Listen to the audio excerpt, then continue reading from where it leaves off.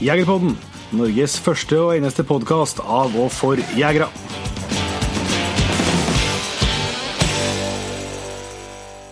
Yes, da vi faktisk endelig i gang med første episode av Jegerpodden.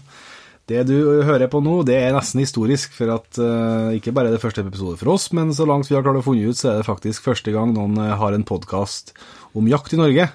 Og vi ble faktisk litt overrasket, jeg og min gode kompis som har sittet i lag med her, Jon Ingevik. Si hei, Jon Inge. God dag. Jeg heter Jon Petter Meldingen.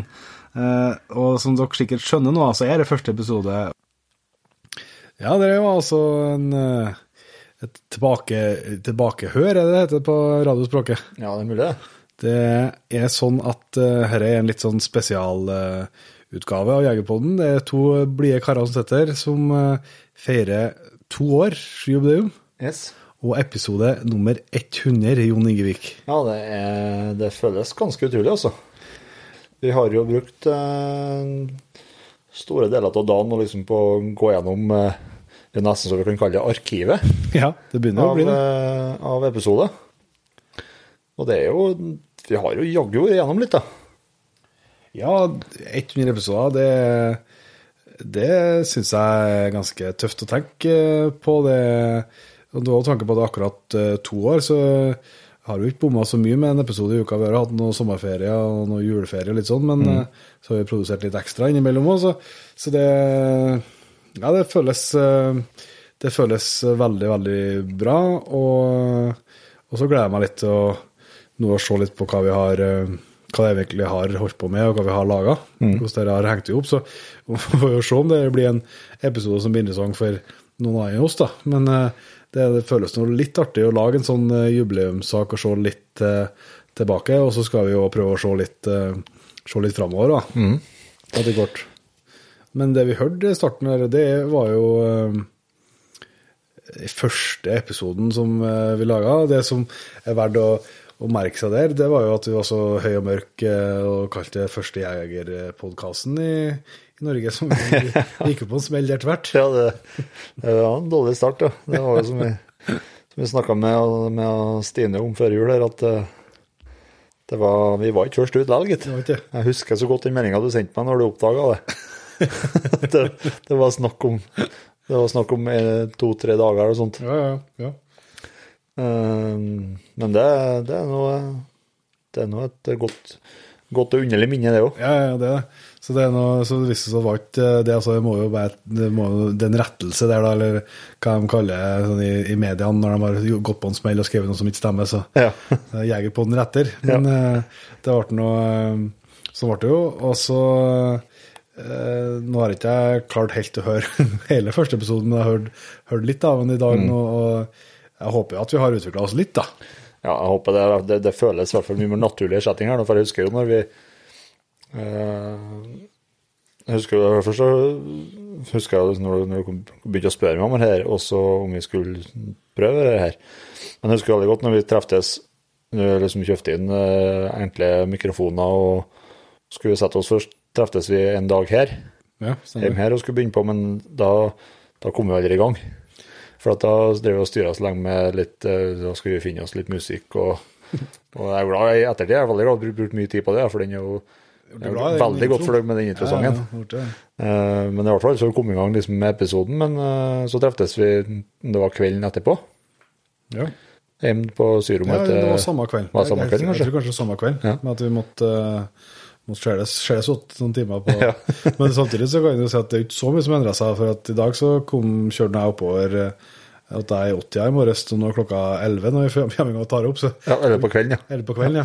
Så det er jo ikke alt som har endret seg sånn sett, da. Men nei, det var ja, selv om vi har kjent Cornel godt i mange år, så det var ganske pussig og kleint å sette liksom og prate og fortelle deg om ting som jeg vet at du vet, og du må fortelle meg. Det var jo veldig rart, og så blir jo mer vant det. Ja. Ja, altså liksom det er noe med oppvarming, eller man sett liksom førre, men nå er det bare inn med å si at nå kjennes det helt naturlig. Ja, nå kjennes det rart å ikke spille en podcast. Ja. så det har noe har jo lært det, og ikke minst Det ikke sånn at hvis du har hørt en episode i Jegerpodden, så vet du at vi ikke alltid har hatt så god lyd som vi gjerne skulle ønske at vi hadde hatt bestandig. Og det, vi har prøvd å tatt steg på det, tror jeg vi har gjort det også. Men vi måtte nå redigere ihop, det gjør vi fortsatt, redigere jo alt selv, og jeg kjemper på hvor fælt det var å redigere det første episoden nå, så det vet jo alle som har bare hører et filmklipp av seg selv, eller hva det er, så høres det ut som deg selv når du hører opptaket, og det gjorde det virkelig ikke i starten, men nå har jeg blitt så vant til det jo, at det jo faktisk ikke gjør meg noe lenger da. Nei. Så er det jo bare å erkjenne at dialekten vår er litt å få gjort noe med, og så mumlinga, om vi så tenker hardt på det, så når vi blir ivrig, så blir det litt mumling likevel, tror jeg, så det tror jeg nesten bare vi må unnskylde lytterne våre med, og jeg tror kanskje de må leve med det videre fremover også. Ja, hvis du har lyst til å, for det er jo ikke, her er jo en jubileumsepisode, det vi skal se frem mot neste 100 episodene, så det håper jeg at folk har tenkt å være med, men vi har mye vi skal gjennom, og litt ideen og planen her, det er jo trekke frem noen episoder og samtaler vi har hatt med folk som vi husker litt ekstra godt. Ikke nødvendigvis fordi at det er den beste episoden eller det mest interessante eller alt sånt, for alt sånt er jo opp til hver enkelt å finne ut hva han liker best. Ja. Så vi har liksom ikke gått ut fra det, men mer sånn når vi har gått gjennom de 99 foregående episodene vi har hatt, da, liksom sett på hva kommer vi på derifra, litt sånn, der vi kanskje har gjort oss noen refleksjoner og tanker som vi ikke har delt før, da. Ja, og så er det noen episoder som jeg kan jo si et lite sånn, litt vendepunkt, men at det er litt sånn markerer noe nytt. Ja, og litt før og etter, ja. Så der skal vi komme tilbake til, men for å liksom sparke i gang her, så har det jo vært, det er jo mye som vi har testet som ikke har funket, og noe som vi har testet som vi synes har funket veldig bra, og det som vi antagelig aldri kommer til å gi slipp på, på en måte som jeg føler er litt sjela til, i hvert fall jeg har lyst til å jage på den skal være, det er jo her med jakthistorier. Vi snakket jo med en kar i dag, og han synes jeg jo sa det veldig godt, at noe av det som er så fantastisk med å være jeger, og det er jo at samme om du er 16 år og akkurat har jakta din første høst, så er det ikke noe problem å snakke med en professor som er høyakademiker og har jakta hele sitt liv, bare har noe felles. Ja. Og det med det vi spesielt kanskje har litt felles der når vi tenker oss om, det er jo det med jakthistorier. Og det synes jeg jo, det er jo interessant, for at vi snakker jo med hver vekka med mange jegere, og på podcast, og så snakker vi jo med veldig mye dyktige jegere i alle forskjellige settinger, og veldig forskjellige, noen sier, nei, men jeg har ikke jakthistorier.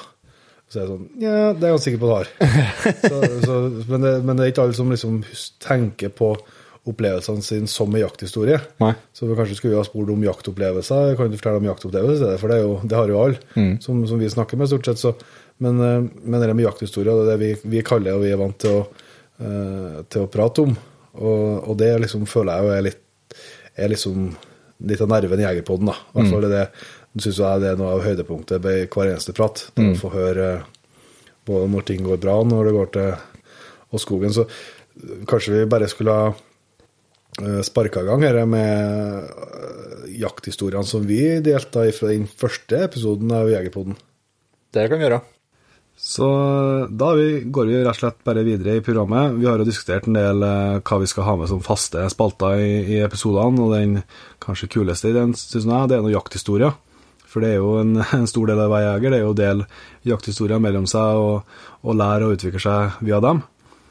Og da vil jo i starten selvsagt bli jakthistorier fra vår verden, men vi håper jo at det skal være en kjempekul greie, at vi kanskje begynner å få mer gjester, der de kan få lov til å velge seg en av sine mange jakthistorier og fortelle den til våre lyttere. Så vi har jo jaktet mye forskjellig, og jakter mye forskjellig, både jeg og Inge, men tidligere så jaktet vi veldig mye føgler, da. Ja, mye fokus på det, hadde føglehunder begge to hatt tidligere, så vi tenkte vi skulle kjøre hver sin føglehistorie rett og slett på første episode, da. Ja. Så du kan få starte, du. Vi gjør det, vet du. Nei, det startet jo med det. Det var jeg har en familie som jakter både bror og en eldre bror og en far som ihuga jegere, og vi jakta veldig mye fugl før. Nå er det jo fuglebestand og litt sånn som har gjort at vi jakter ikke mye fugl nå lenger, men før gjorde vi det. Og da er det jo verdt å dra fram den første gangen man fikk skjøtt seg et vilt. Og da var vi var på en sånn årlig helg, eller vekka, i starten på fuglejakta. Og vi har jakta med fuglehundene. For oss så er det stort sett Breton som har vært det store, og vi har jakta... Ikke meg, altså. Bare så at jeg vil bare ha inn det veien. Det er jo en diskusjon som vi kommer til å ta opp etter hvert her, da. Men vi var jakta en dag, og Breton har fungert, så vi har fylt kvota ganske tidlig på dagen, og da valgte vi å gå til hytta og lette unna hvil, og så skulle fatteren ta med meg til Fjellryplandet oppe i Tromsfjellet, for dem som er kjent der, og den tida der det var bra med fugl oppi der. Så da skulle vel bli fyll 14 om noen måneder. Så spaserte over dalen med gamlingen, da. Han med sin lange pumpagel type Remington, og jeg hadde en gammel sideligger.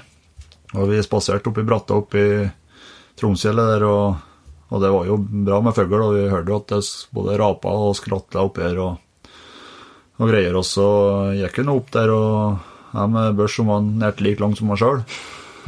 Og så stopper fatteren og så kakker meg på skulderen, og så peker han liksom langt opp i lia, og så sier han at der sitter jeg i Fjellryp og ser på oss. Hun sitter på skuddhold. Så nå skal du få sjansen til å få skjøtt i første ryp, da. Det var bratt oppe, så det var ulendt og fjellur og greier, og det var en 35 meter, tenker jeg. Så jeg kastet opp stilleggeren og brente av skottet og rypa, og hun fløg ikke mer. Nei. Og den her hagla, den tente ikke jeg mer på, så den bare kastet jeg fra meg nede i steinhula der, og fatteren er jo for der det senere, at det var jo som å se i fjellgeit som sprang på steinhula der for å hente den først rypa, så det var stort, og ikke minst å få oppleve det i lag med far sin, da. Så vi gikk jo ikke lenger, vi gikk nå bare noen 100 meter til, så fikk vi se at det satt ryp nedom oss, da. Det var en bra flokk, og det var jo perfekte forhold, da. Det var jo vindstilt og sol og blå himmel, og for søkkjakt så var jo det perfekt, og så vi smøg oss fram der, og så så jeg var på hold på en ryp der da, som satt på kanten liksom mot et lite sånn heng der da. Og det som jeg så, jeg løftet opp hagla og skjøt, og var jo storfornøyd for den rypa, og den ble leggende, den, og det som fatteren så, som ikke jeg så, det var at det satt jo flere ryper i området, og han humlet godt for seg selv da. Så når jeg springer nedover da, og finner først rypa, så ser jeg jo 2 meter på siden, det ligger jo enda ryp, som var steindød. Ja. Så da... Og så røk med i samme smell? Røk med i samme smell. Det er ikke det. Så da var min første jakttur med hagl, da ble det 3 ryper på 2 skudd. Ja. Det er ganske stille, ja. Ja, det var litt artig, ja. Så det var ilddåpen for min del, da. Ja, herregud. Ja, det er ganske... Å få den, det er jo ikke sikkert du får oppleve, som du jakter ganske lenge, å få 2 på et skudd, det er jo nesten ikke noe mål sagt å få til det, men det er jo sånn som skjer når du er ute med hagla. Ja, det er det, absolutt. Så det har jo skjedd i ettertid, men det er ikke ofte, nei. Nei. Ja, det synes jeg var en meget god start på det her som i radiofaglig heter Stikket jakthistorie. Ja. Så jeg kan jo ta over stafettpinnen da, og det blir fuglejakt på meg, og jeg skal dele historier om jeg skjøt første tiuren min. Og det er ikke noe småtteri, altså. Ja, men, det jobber litt for deg. Ja, for at det er inntrykk at jeg ikke er alene om at det er ganske mange som kan kjenne seg igjen i det, at når du starter som ung fuglejeger, og du får begynne å gå med hegler fra det 14, og kanskje noen av oss begynte noen måneder før, så er det sånn at så det tiuren satt langt inn da, for å si det mildt. Det var ikke noe superskjøttar på noe som helst vis, men det ryp Og ganske tidlig til meg, så ble jeg jo skogsfugl-fantast da. Jeg var ikke så ivrig på rype, men rypene datt, og datt en del skogsfugl, og både orrhana og orrhøna og røy, og gjerper slakt, jeg har noe på samme sted på dem, men den tiuren har satt langt inn, og det tror jeg rett og slett var jo at hver gang jeg hørte tiurvinger i skogen, så gikk pulsen til 270, ja. Og da blir jeg hakket tyngre å skjøte, i hvert fall skjøte godt. Så jeg hadde i bok da jeg begynte å jakte, dessverre ikke for å følge opp den, ja, men jeg lurer på om vi snakker borti 50 tiurer. Så det ble løsnet skudd etter uten at de datt da. Og det er klart da begynner du liksom å tvile litt på om dette er veien og målet, og det var mye. Så den reisen frem mot den, for å si noe, det var over stokk og stein, og det var bomskudd som var felles. Men til slutt så skulle det lykkes. Da var jeg og en kompis, en som heter Vegard Aalberg, og en kompis av meg, som var og jakta fugl. Vi bodde på høtter, vi har høtt på Steinfjellet på Norskålen. Og da skulle vi gå en jakttur ut mot Todorspetten, heter det. Og Todor, da, hvis du ikke er født på Norskålen, hvis noen som mot formodning ikke skulle være det, så er Todor, det er tiur. Så tiurspetten da, heter det som det som var enden for den jaktturen. Og på Todorspetten, det ligger i Kjønn, med en sånn naturlig plass å stå på eta, når du liksom kommer på tar den turen der. Og da hadde vi med første fuglen min, en irsetter, som heter Ferdina. Man skal helt sikkert snakke mer om. Men når vi kom ut på det Kjønnet, jeg og Vegard da, så skulle vi samles der og skulle ta og eide bål og koke kaffe og ete mat, så når vi kom til Kjønnet, så var hun bort. Det var før jeg hadde noe GPS eller noe da, så hun var bort ganske lenge, så vi stod liksom spekulert på om vi skulle begynne å gå leit, eller så vi stod kanskje 10 minutter eller kvarter. Men så plutselig kom hun tilbake. Og da tenkte jeg, ja, men det har sikkert gått over da. Jeg tenkte ikke mer på det. Så hun kom og fikk liksom sett fast da, og vi sett oss og skulle ete, men hun roet ikke seg helt tatt. Liksom, hun får bare å peip og være sånn motsatt av hvordan vanligvis er. Og pauser for vanligvis så var det en sånn veldig fin hund i pausene, så bare la seg ned og slappet av og sov, og skjønte at nå var det hvile. Og forstod verdien av å lade opp. Men liksom, hun roet ikke seg. Så jeg satt jeg så forbaska lenge, så ser jeg til Vegard at jeg tror bare må slippe her, for at jeg tror hun vet noe fugl. Så på et eller annet vis. Ja, det var det hun skulle gjøre. Og vi slipper løsa, og forsvinner tilbake samme veien som hun kom. Og så vi liksom begynner å følge med litt, vi setter noe fortsatt på samme plassen her, liksom, og ser ned avtrekkeren da. Og så er det akkurat som vi hører noen ting. Og da får vi plutselig se at rett imot oss er det 3 tiurer i lufta på veien imot oss. Og vi får til heglene og får knekt opp dem. Og Vegard rekker å skjøte før i meg. Og når jeg får knekt heglene mine og kastet opp den, så smeller første skottet, og det kjenner jeg og ser på fuglen at det tar. Men skott nummer 2 klikket, og det var rett og slett for at jeg var så stresset, så rivet jeg med hegla at denne skottet spratt ut. Så det var bare et skott i børsa. Men så vi skjøt på 2 tiurer, og vi liksom må springe rundt en liten krull liksom, for å se videre, og den tiuren som jeg skjøt på, den så ikke jeg noe mer til der og da, og så får vi se den ene tiuren av de treene kommer liksom, han fer ut mot dalen, og så snur han og kommer tilbake mot oss. Helt merkelig. Og det går ikke bedre til at han kommer, og så krasjlander han inni en liten bjørk 50-60 meter framfor oss. Ja.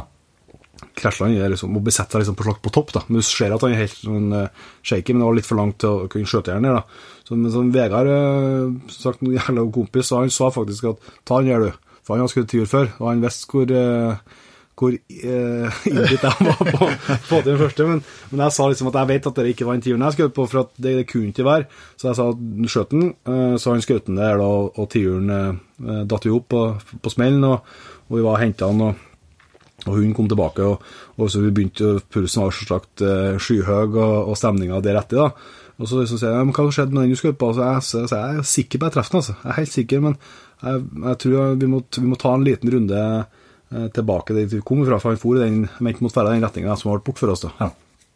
Og på den tiden så har Dina vunnet å komme tilbake, Så om hun hadde støkt dem, eller om hun hadde på tur tilbake, eller kanskje hun hadde tatt løs, så skjønte hva som skjedde da. Ja. Så hun fikk jo lukk på den tiuren som en Vegard hadde fått i, og hun var happy med det, og så slapp jeg liksom hun imot den retningen som jeg så for meg at må være, hvis det har tatt det. Og vi begynte å gå mer enn et par meter, så får jeg se at Dina stivner fullstendig i stand helt i myrkanten. Ja. Og da hadde vi akkurat, det var der vi kom gå an, så det var liksom, og når jeg gikk nå frem da til henne, og det jeg kommer frem, så bør jeg å reise, og da bare hopper hun 2 meter frem, innpå under et rotfelt der, og kommer ut med en tiur. Og det var så absurd det. Den følelsen, og om ikke jeg kjempet helt feil, så det var i hvert fall nært en Vegard fikk seg et kyss, altså. Om ikke jeg fikk det, så var det i hvert fall helt i grenseland, for det var ganske stort, altså både at det endelig skulle lykkes, og måten det skjedde på, at vi liksom fikk det en kvarsyn igjen. Ja. Det var liksom for godt til å være sant, så vi for jo resten sånn bare og lalla og var helt i en egen verden, og gikk på helt egen sky, så det har ikke vært noe mer føgler den dagen, men det var i hvert fall en behørig feiring på kvelden, tror jeg minnes da. Ja. Så det var i hvert fall to jakthistorier. Håper at det gir mersmak. Jeg, i hvert fall for min del, elsker å høre på jakthistorier fra nære og fjerne.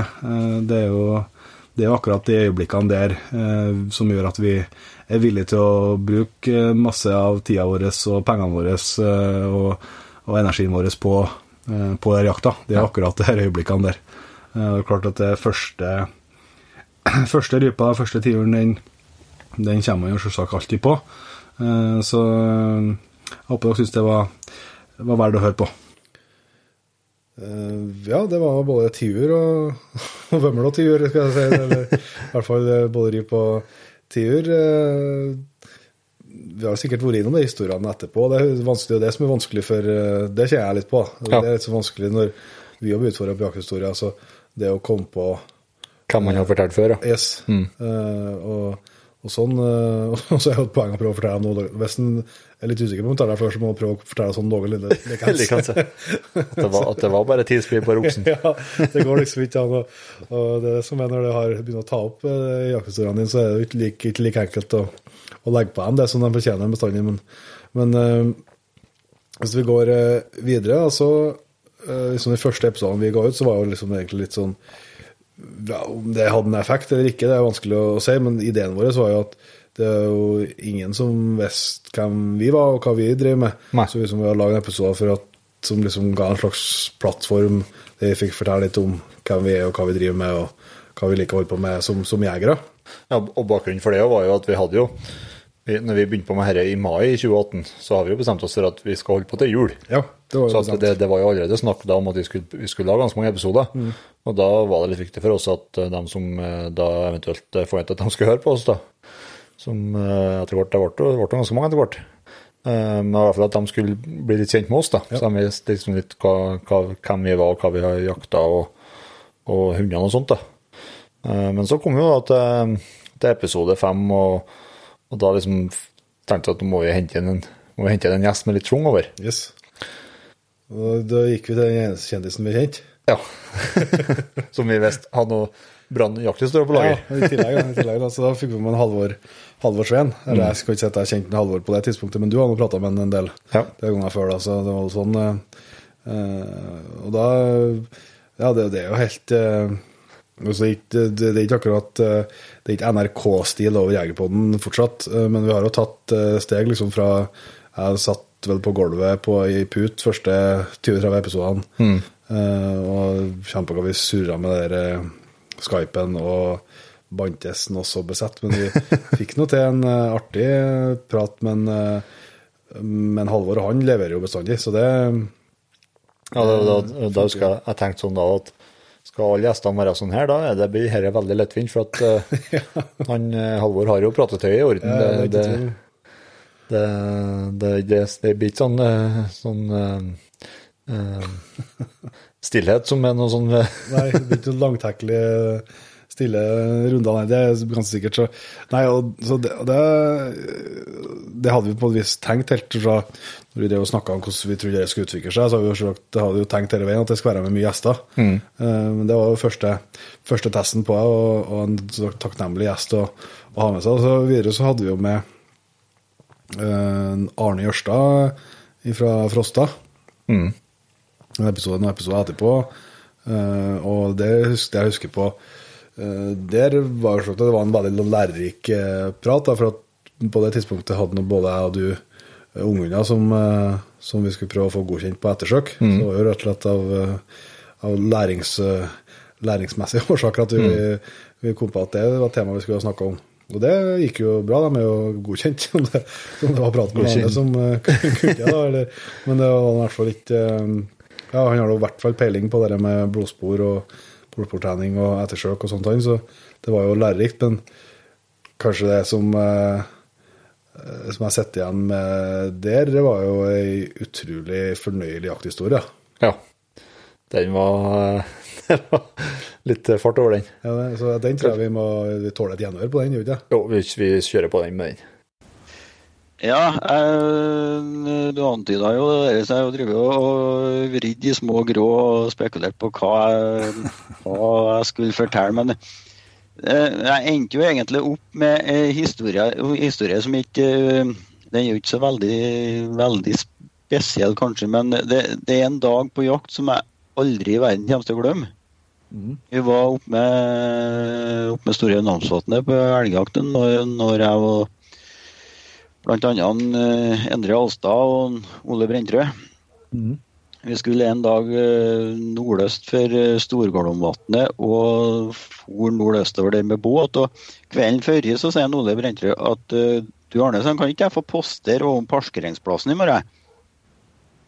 For at vi hadde en mistanke om at det var noe elg som for i den retningen når vi begynte å rote inn i det terrenget. Ja. Og ja, så sier jeg, det blir noe greit, men så morgenen når vi skal forut, så sier den Endre at du kan jo ikke sette igjen mannen her sånn alene, det er jo 5-6 kilometer sånn dit vi skal. Ja, så sier jeg det at det var noe liksom et poeng der, men så, nei, Ole han ville sitte her, og det var noe greit, vi andre han for noe med båten inn, og jeg slapp gråhund, ble los på ku med tvellinger. Ja. Og en oks, som selvfølgelig lurer seg unna. Han for i retning mot der den Endre gikk litt sørom meg, ut mot en tang, ut imot, som går stekk ut i Storgårdomvatnet der. Og den Endre på sporet, vet du, lista seg etter og mente at men nå er jeg like før jeg får sånn her, men vet, det som har skjedd var jo selvfølgelig at oksen har jo gått på vattnet han. Ja. Så han svømte jo 600-700 meter sørover, og så gikk han på land. Og så gikk det i stund, så kommer han som sitter igjen over parkeringsplassen med at ja, nå kommer det en oks på meg, sen. Ja, så sier jeg, du må skjøte seg. Så var det stilt i 2 minutter ventelig, så sa han, nå er han døv. Så det lykkes ganske bra med det, og så tenkte jeg det at det var jo storveis, for fortsatt så hadde jo losen på kua og tvellingene. Ja. Men de for og gikk oppi kjerra, så det var så vanskelig åt meg å få til et sikkert skudd. Så jeg måtte, til slutt så la de seg ned oppi her da, så fant jeg ut at nå må jeg finne en annen posisjon her, og prøve fra en annen retning, og komme over en haug der, og komme inn på Nordland tilfra, og så sto ene kalven opp med å reste seg igjen, og kua og andre kalven lå, og jeg legger meg i snøen, og det var 70-80 meter kanskje, kjører håndbogene godt i snøen, har skjøterem, og legger han på bogen på det kalven som står med breisida til, rolig kontrollert avtrekk, og med samme smell så sprenger han fram, og så tenkte jeg, du må nå bare sprenge. Og så forteller han at jeg hadde skutt i en kalv der, og så går det en stund, så kommer en Endre på radioen, og så, ja, og så sier han, det kommer noen ku og 2 kalver nedover myra bortom meg, og sånn med en gråhund etter seg. Så 2 kalver, sier jeg, det går ikke an. Der må du ha bare, den ene sier han er døv. Ja, altså sa han, jeg synes ikke det skjer sånn ut. Og da viste det seg det at jeg klabba til, og når jeg kom snikende over det revien og la meg til den i snøen, så har jeg skutt i snøen framom meg. Så den havna jo ikke i nærheten av rælkalven i hele tatt, så det var ikke noe rart at han så lovende ut når han sprang, for det ikke var det et hår på skuddplassen, og ikke var det en bloddråp på. Så, det er greit å se på snøen, og det... Ja, det var det. Men han syntes han sprang godt til at han var det, og han endret i hvert fall. Ja, det var han som satt oppe med parkeringen som hadde lyktes mest. Ja, det var det. Og jeg så jo for meg det når jeg fikk løsnet skudd på kalven, at det ble jo en kjempedag, men jeg må jo innrømme at akkurat det der skudden i snøen der har gremmet meg litt i ettertid, da. Jeg har ikke helt klart å glemme det, men sånn er det når jakter, det er ikke bestandig det går akkurat sånn som man har tenkt det. Det hører med til historien, det. Ja, det er det jo ingen som springer, det er noe skitt. Ja. Nei, jeg synes det var artig også. Så er liksom når de som forteller historien har en sånn evne til å fortelle på en humoristisk og bra måte, og så, nei, lenge lever jakthistorie også. Ja, yes, helt klart. Og så er det ikke å stikke under stol at både når vi skal fortelle historier selv, og når folk forteller historiene, så har vi jo en sånn forkjærlighet for de gangene det går åt skogen. Ja da, det er litt ekstra artig det. Ja, det er det. Og av flere årsaker, for det ene er jo sånn at det ofte da det er mest humor, altså det er jo kanskje ikke å være det mest spennende historiene, for det er jo kanskje når ting har lyktes, og det er noe litt sånn spesielt sånn, men det er jo også en effekt på at alle som er ivrige jegere, som har jakta mye, vet at noen ganger går det gærlig. Så i tilfellet her, men Arne, så ble det jo ikke noe storgærlig, så det ble ikke noe skadeskyting eller noe sånt. Så det gikk jo bra. Men noen ganger så går det jo virkelig dårlig, og så er det noe med, hvis vi tørs å fortelle om det og prate om det, så tror jeg det blir enklere for alle, både etablerte og nye jegere. Og så er det en episode som jeg føler var litt sånn beskrivelse på hvor heldige vi egentlig er som, det var når vi hadde med en Ingvar Ørsjø. Ja. Da var liksom fuglehund og fuglehundjakt som skal være fokuset, og den kunnskapen og den erfaringen og de titlene og alt som en Ingvar Ørsjø har. Ja, det er helt ekstremt. Og da å få kunne sett og bare stille spørsmål og få svar, og at han liksom sitter og tømmer hjernen sin for kunnskap og serverer rett i fatet til oss, liksom. Jeg føler jeg er utrolig privilegert, da. Ja. Så håper vi jo at vi formidler på et vis det, altså at vi stiller spørsmålene vi lurer på, og så kanskje vi skal bli enda flinkere på å hente og ta med oss spørsmål fra folk som engasjerer seg på den. Ja. Sant, inn i det vi gjør, men vi er så utrolig privilegert med det at vi får lov til å stille av spørsmål vi lurer på, sånn, der og da, for at en ting er jo å komme med et spørsmål, tenke ut et spørsmål før i, men så er det jo ofte at et resonemang utløser et spørsmål der og da, og det er vi utrolig privilegert som får lov til og det var kanskje for min del også, kanskje en av de første det var jo vi hadde pratet med dyktige jegere før en Ingvar og fra all den, men det var liksom første gang jeg kanskje reflektert sånn direkte over det. Ja. At faen heller, det her er jo her er vi heldige. Ja, også det må jeg jo si at i løpet av 2 årene her, så vi ønsker jo å formidle kunnskap om all mulig forskjellig jakt ut til lytterne. Men det er jo fortsatt jeg har du som kan sette og stille spørsmålene. Jeg må jo si at jeg kjenner jo på at jeg har sett mye kunnskap om mange mer forskjellige jaktformer nå. Helt klart. Enn hva før. Det har ikke vært vist hund. Ja, ikke minst. Det har virkelig så er jo selvsagt det er jo kanskje et av de jakttipsene som vi også er glad i å spørre om som har gått igjen. Det er jo det her med at du lærer jo aldri mer inn når du er ute og holder på selv. Det er jo det viktigste. Du kan jo ikke bli en dyktig jeger og høre på Jegerpodden alene. Nei. Men jeg tror ikke det blir noe dårligere her. Nei, det blir ikke også... Jeg føler det sånn... Vi har jo langt ifra prøvd alle de forskjellige jaktformene som vi har pratet om til nå, men jeg føler at vi har et et større potensial til å, eller bedre potensial for å eventuelt lykkes, da. Ja. Og når vi har suttet og nerda 2 timer om den spesifikke jakta. Ja, ja, helt enig. Og så har jeg jo et sånn, veldig mye av det vi som jegere driver med, det er jo liksom der at det er jo ikke noe fasitsvar, sant? Altså hva som er rett eller hva som er galt. Nei.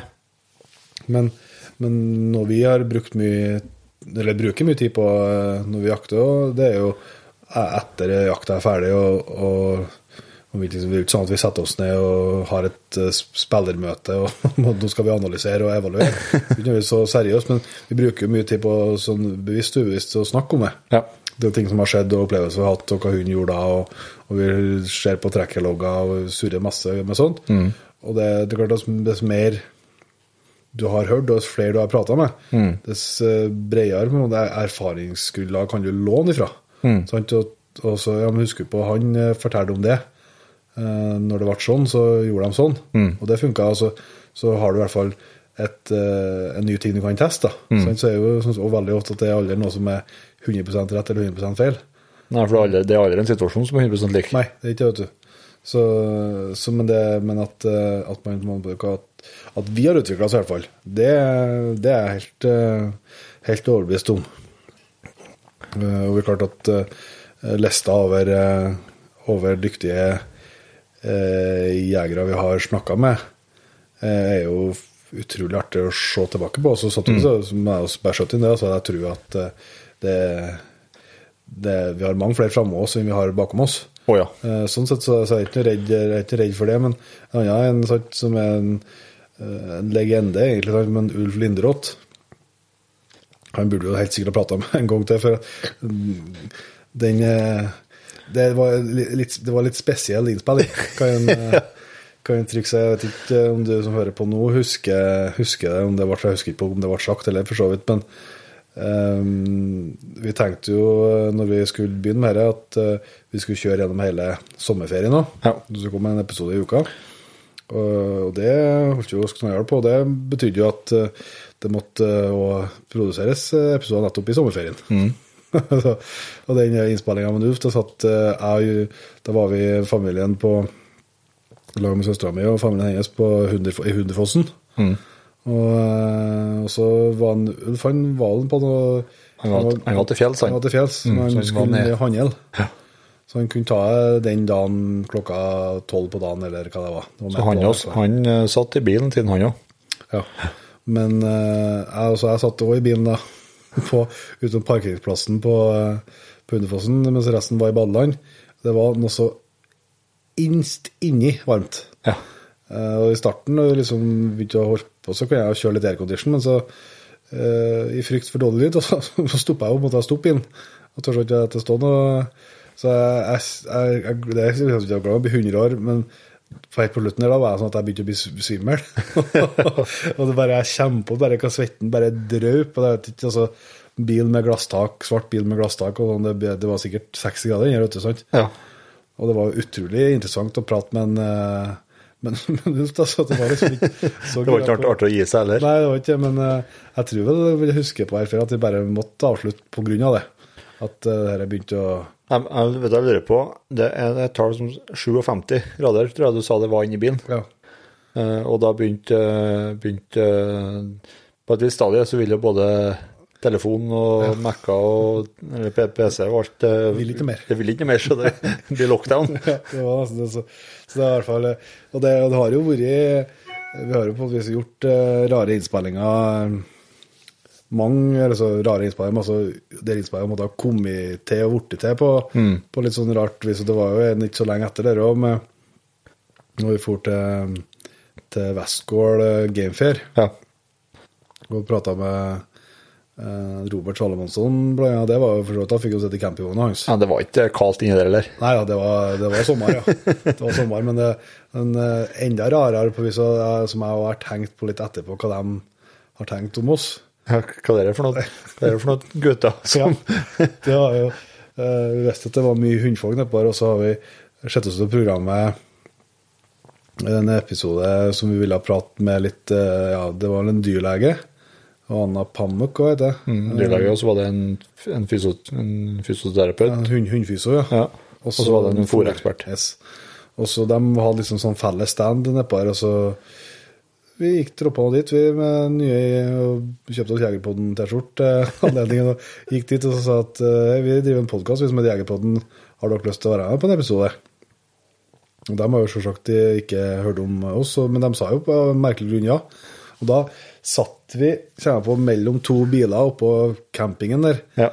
På gressmatta, eller på økra der, og med en mikrofon imellom oss ute i friluft der, og Mikrofonen sto på en vassdunk der. ja, og pratet med, men det ble jo på vis noe av det, og om episoden ble så hørverdig eller ikke, det er nok vi som skal avgjøre, men det er i hvert fall et sånn minne og en ja, altså, det er et minne med en artig innspilling, og så som sagt lurer jeg på hva de har tenkt om oss etterpå, for de har jo sikkert ikke hørt, det var 3 svensker, så de har sikkert ikke slette ut Jegerpodden etterpå. Det har vært artig å få ut og treffe dem igjen. Ja, og høre om de kommer på dere. Men samtidig så synes jeg da at for så vidt skal du ikke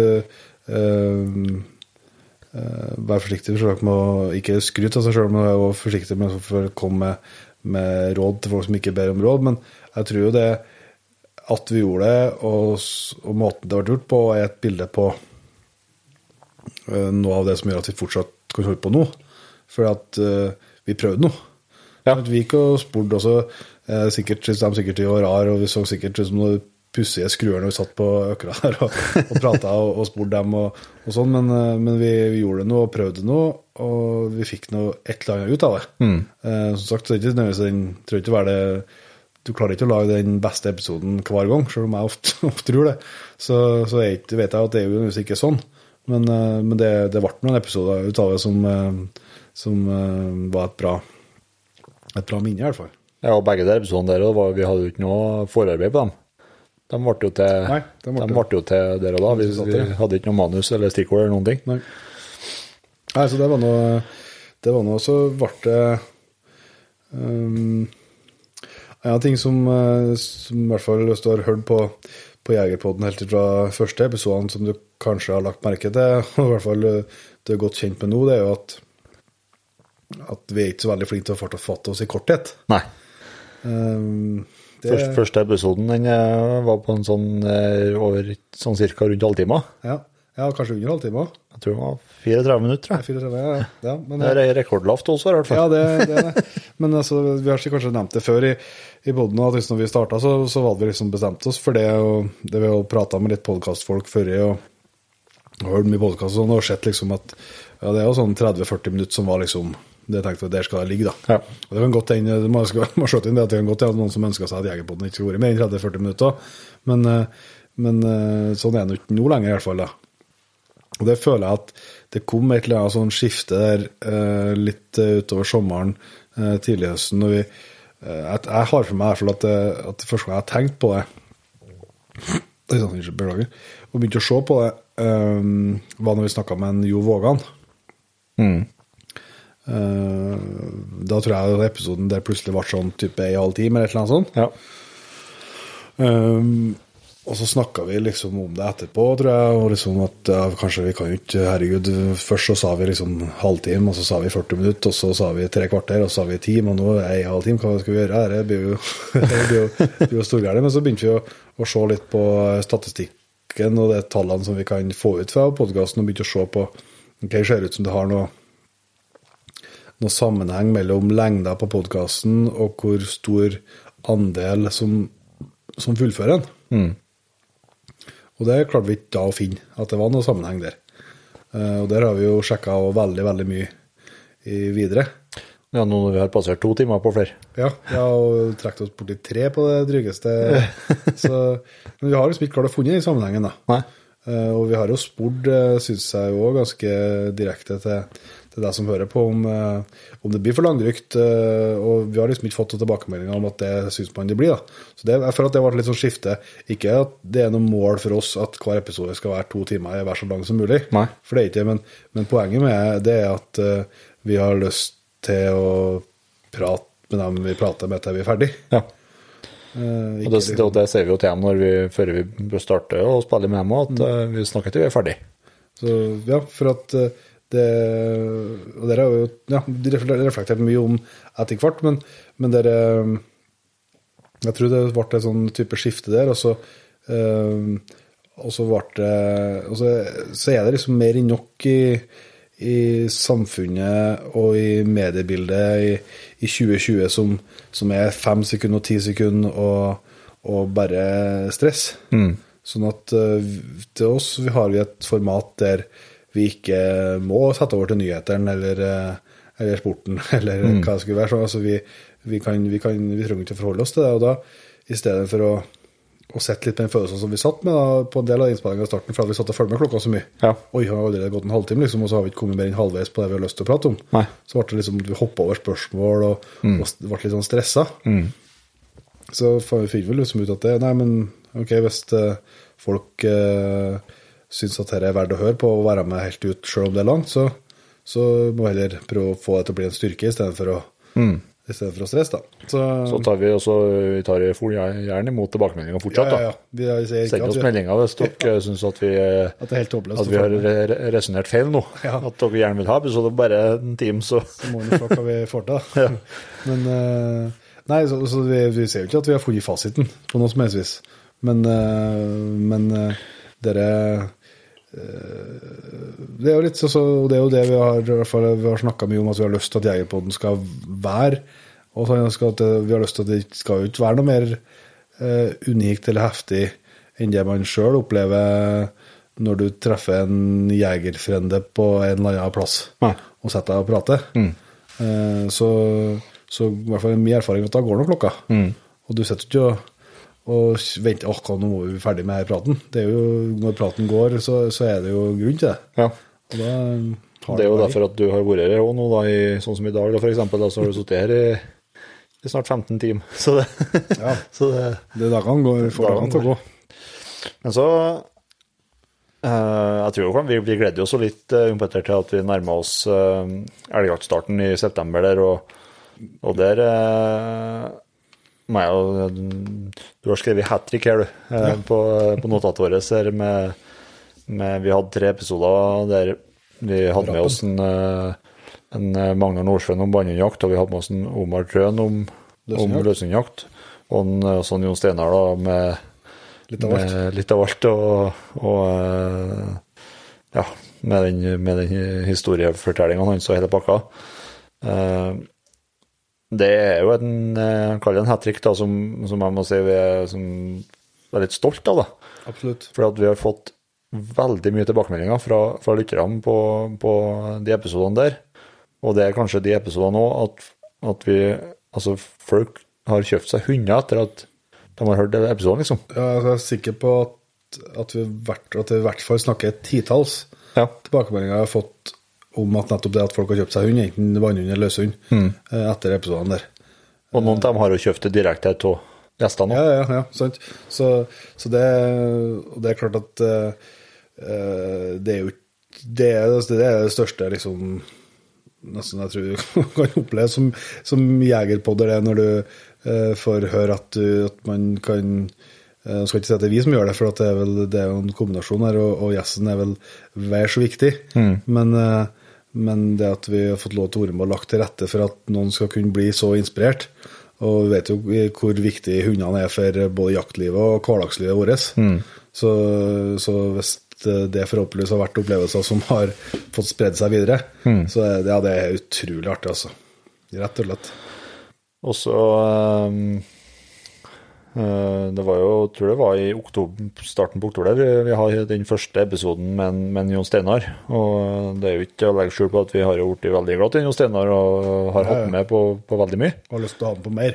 Ja, for han er jo et fyrverkeri av person å ha med fortellerevne og greier, så jeg tror vi skal koste på oss og ta litt gjenhør med den jakthistorien fortalte oss på den første episoden. Ja, det gjør vi. Vi var en kompis, jeg har jo alltid hatt med meg en kompis som heter Kim. Han er eneste som er gærnuk til å være med på alle denne elgjaktinga. Og høller ut med galskapen.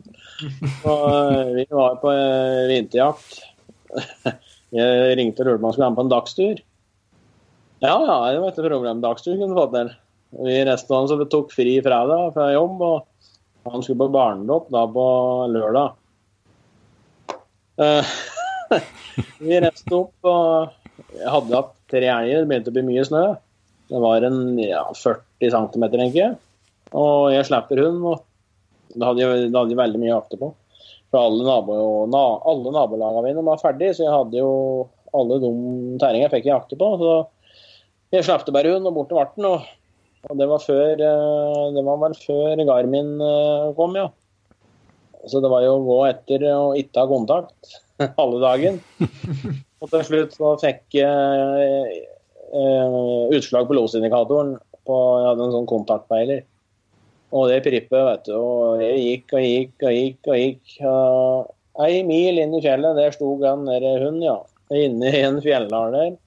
Og jeg er inne på der, det første jeg får se, en fin okse, så jeg klemmer på den. Oi, det var ku og kalv, ja, da skjøt vi deg også. Og tenkte jeg, fy faen, det langt i bil, ja. Men jeg måtte jo ha dem, for det var jo de 3 siste elgene. Det var en av de siste mulighetene jeg hadde, for det kom jo så mye snø der, så det var jo bare å få skjøt i, og vi får jo ta resten etterpå. Og vi begynte å gå ned igjen, og han satt på en post litt langt unna. Gikk, og kom jo ned til bilen til slutt, da, men han måtte jo faen meg opp igjen. Og da fikk vi kjørt litt nærmere, da. Så vi fikk på hengeren og jernhesten og drog oppover, og det var så langt å gå, så vi må prøve å komme så langt som mulig. Så vi begynte å kjøre inn den dårlige traktorveien der med den high-acen og hengeren bak i snøven. Og brattere ble det. Til slutt så gikk det ikke fremover lenger, men da begynte det å gå baklengs. Og det var verdens fæleste ratting inn i den bilen, og denne hengeren gikk som en høgger bak der. Slutt, og på høyre siden så var det jo rett ned, og på andre siden så var det en bæreskrent, og fikk den vridd den hengeren inn der til slutt, da. Og da stopper bilen imot et eller annet på høyre siden. Ja, du får gå ut siden den hjemme, får du se. Og han lukker opp døra, og oi, nei, jeg kom ikke ut der, nei. Det var rett i avgrunn, ja. Det var flaks, ja. Så var det bak, da, og knappte den hengeren, og den drog av sted, så høyde taken og forsvunnet rundt, da. Det var ganske bratt, ja. Og fikk snudd alt etter hvert der, og vi holdt det på, dette gikk i timesvis da, og fikk da jernhesten og begynte å kjøre, og kom jo langt inn i fjellet der, fikk på oksen, og kjørte bort til kalven, og fikk på den, og hva faen skal jeg gjøre til kua? Jeg hadde ikke kjøre en tur der, det begynte i morgenen at, og litt skara det var forferdelig, ja. Og kommer, vi gikk fast skalpa kua til baklemmen på jernhesten, og fant en jekkestropp og knekte skalpa inntil den der lemmen og jekka fast og kjørte ut at det hang etter, altså det gikk jo veldig fint det, faktisk. Men når jeg driver sånn, så må jeg bare holde på, for jeg stopper opp og begynner å tenke på det du driver med, så da går det ut helvete. Du må jo bare glemme alt, kan ikke tenke mat og drikke, du må bare klemme på. Og nærmere bilen jeg kommer lenger etter blir kompisen. Han tenkte, blir det til han bak her? Så stopper jeg litt, jeg var så klem jeg på at jeg så den ikke, og så snudde meg igjen. Jeg kan ikke kjøre ifra, jeg må jo stoppe og vente. Jo, da får jeg se huløkt som kommer. Han går opp og ned bort. Jeg tenkte, all verden, hvordan han går? Nei, og så blir det helt mørkt. I all verden. Nei, og så lyser det litt igjen. Og så går jeg opp og ned. Ja. Nei, jeg tenkte han kommer her i alle fall. Så jeg ned og begynner å lese på greier. Og da kommer han, da titas ene støvel, og går der i 40 centimeter med snø med en støvel og på, og den andre bare av klokken. Og det med det da, altså. Nei, vi hadde jo gått langt da, og så var det skara, og så hadde han litt for store støvler, så han gikk og høy gang han trog gjennom skara, og så slo han til en butt i framkanten på støvelen, da. Han var neoprenn støvelen, vet du. Så han hadde jo gått på seg blå ter. Så han gikk blå. Å, herregud. Og vi kom mest til hjemme til, og han måtte jo, dette tok jo et døgn, det var 32 timer tok det, for å vi reiste til elgen hang på låven. Og da drev vi og flådde, da var restet han i barnedåp, og da fikk han ikke hatt på seg pensko, så han måtte reise med joggesko. Det var dress og joggesko i barnedåp, ja. Så det kan gå litt hardt hver seg, det er bare en par stykker, ja. Han har vært med deg på dagstur senere, eller? Ja. Da har vi kalkulert med at det kan bli overnatting. Ja.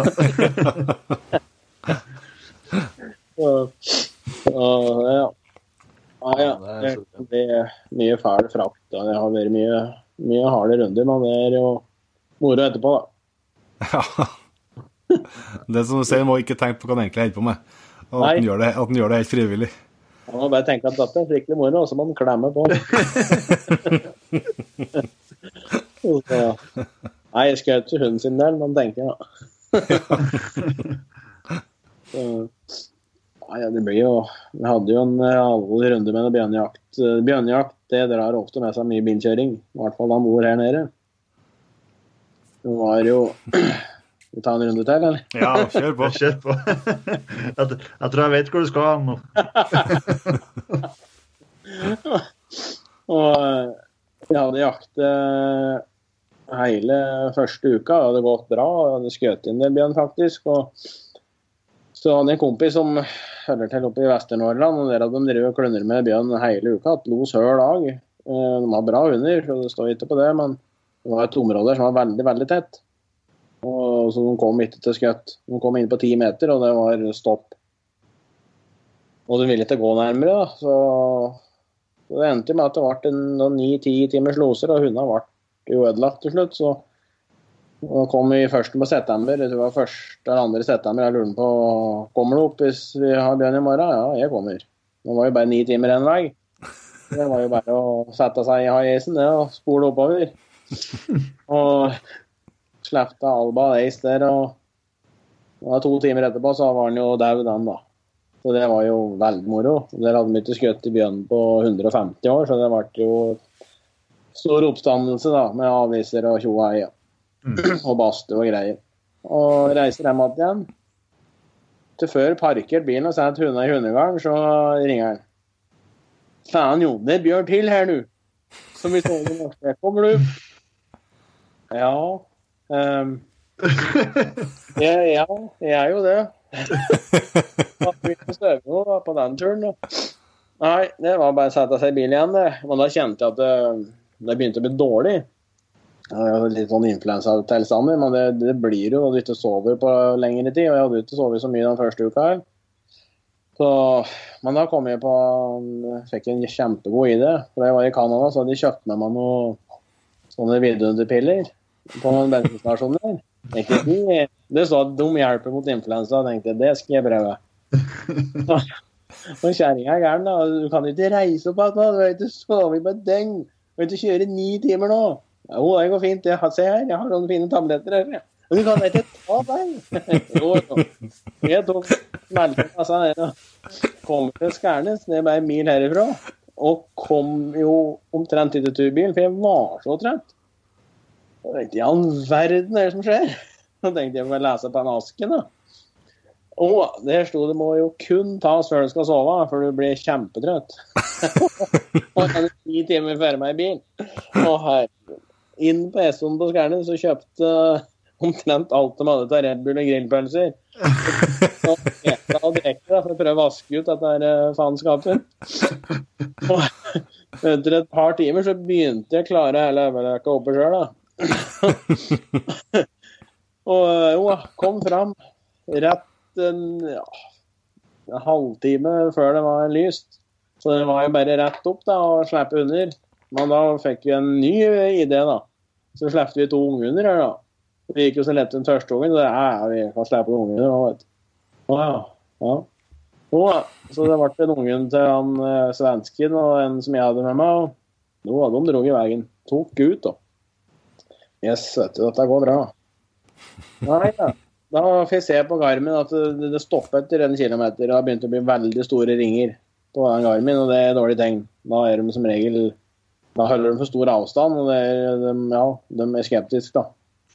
Nei, så gudskjelov så løsner det, og så drar de veien igjen, og da Jeg tenkte nå får de sikkert jaget seg opp i skjørtet litt, så stopper de igjen nå, så da tør de å stå der. Det er jo ofte sånn med støver at du får dem jaget litt, får dem jaget noen timer etter, så det hjelper på skjørtet litt da. Og det stopper igjen, vet du, da bare snur de og kommer at jeg trodde jeg skulle ete opp peilerne og alt jeg hadde, vet du. Jeg følte på med dette her nå. På are døgnet, og så har jeg hvorfor i helvete sleft i de unge da, vet du, da begynner jo tankene å gå da. Det går an å være så dum. Nei, de ville ut etter noe mer, og nei, ga posta, satt ute, vet du, og lurte på hva som skjedde, og det er jo bare helt katastrofe. Nei, men det er jo det de ga seg, det er jo igjen på en vei der, så vi kan jo sikkert gå dit. Nei, det var helt uaktuelt. Det var et elgjaktlag, elgjakt hadde begynt, og de nekte all jakt. Det var helt uaktuelt. Ja, det er jo helt, da er alt håp ute da. Jeg tenkte jeg hadde jo ei samarbeidbil. Nei, jeg eneste du kan prøve, så er å sette dem i sporet og håpe at de tar det. Men et brukt spor, det er jo et brukt spor, liksom. Så du vet jo aldri, samme gode hunder her, om de gidder å bry seg med det. Men jeg hadde jo ikke noe annet å gjøre, så jeg tar dem og går ned i, tar Alba først, og går ned i sporet der, og hun blir mer og mer i gire. Nei, jeg slipper av, og hun drar av sted, full fart, og slipper en eis, og han tar innpå, og de klemmer på utover. Så kommer de da til som første stedet, som Garmin var jo helt raumart, for så ungene hadde drivet og fløy i alle retninger, tenkte at det blir vanskelig. Nei, jeg bare rett over den første rosetten og inn på neste, og det var så fullt med backer. Jeg tenkte, nå går det til helvete, for det er ofte, når Bjørn blir verdenssatt alene, og hun har gitt seg sånn, så går han ofte backer, og sånn for å skjule sporene sine og gå hjemme seg da. Ja. Og riktig nok kommer de dit, så deler de seg. Alba til høyre og Neis til venstre. Det gjorde de alltid da de tapet, så delte de seg og begynte å leite på hørsin kant. Og Neis tok alle backa, og Alba gikk opp i en lider, og så kom de ned til hopet seg, og tenkte jeg, nei, nå var det med å slutte ringen og ikke få en utspor.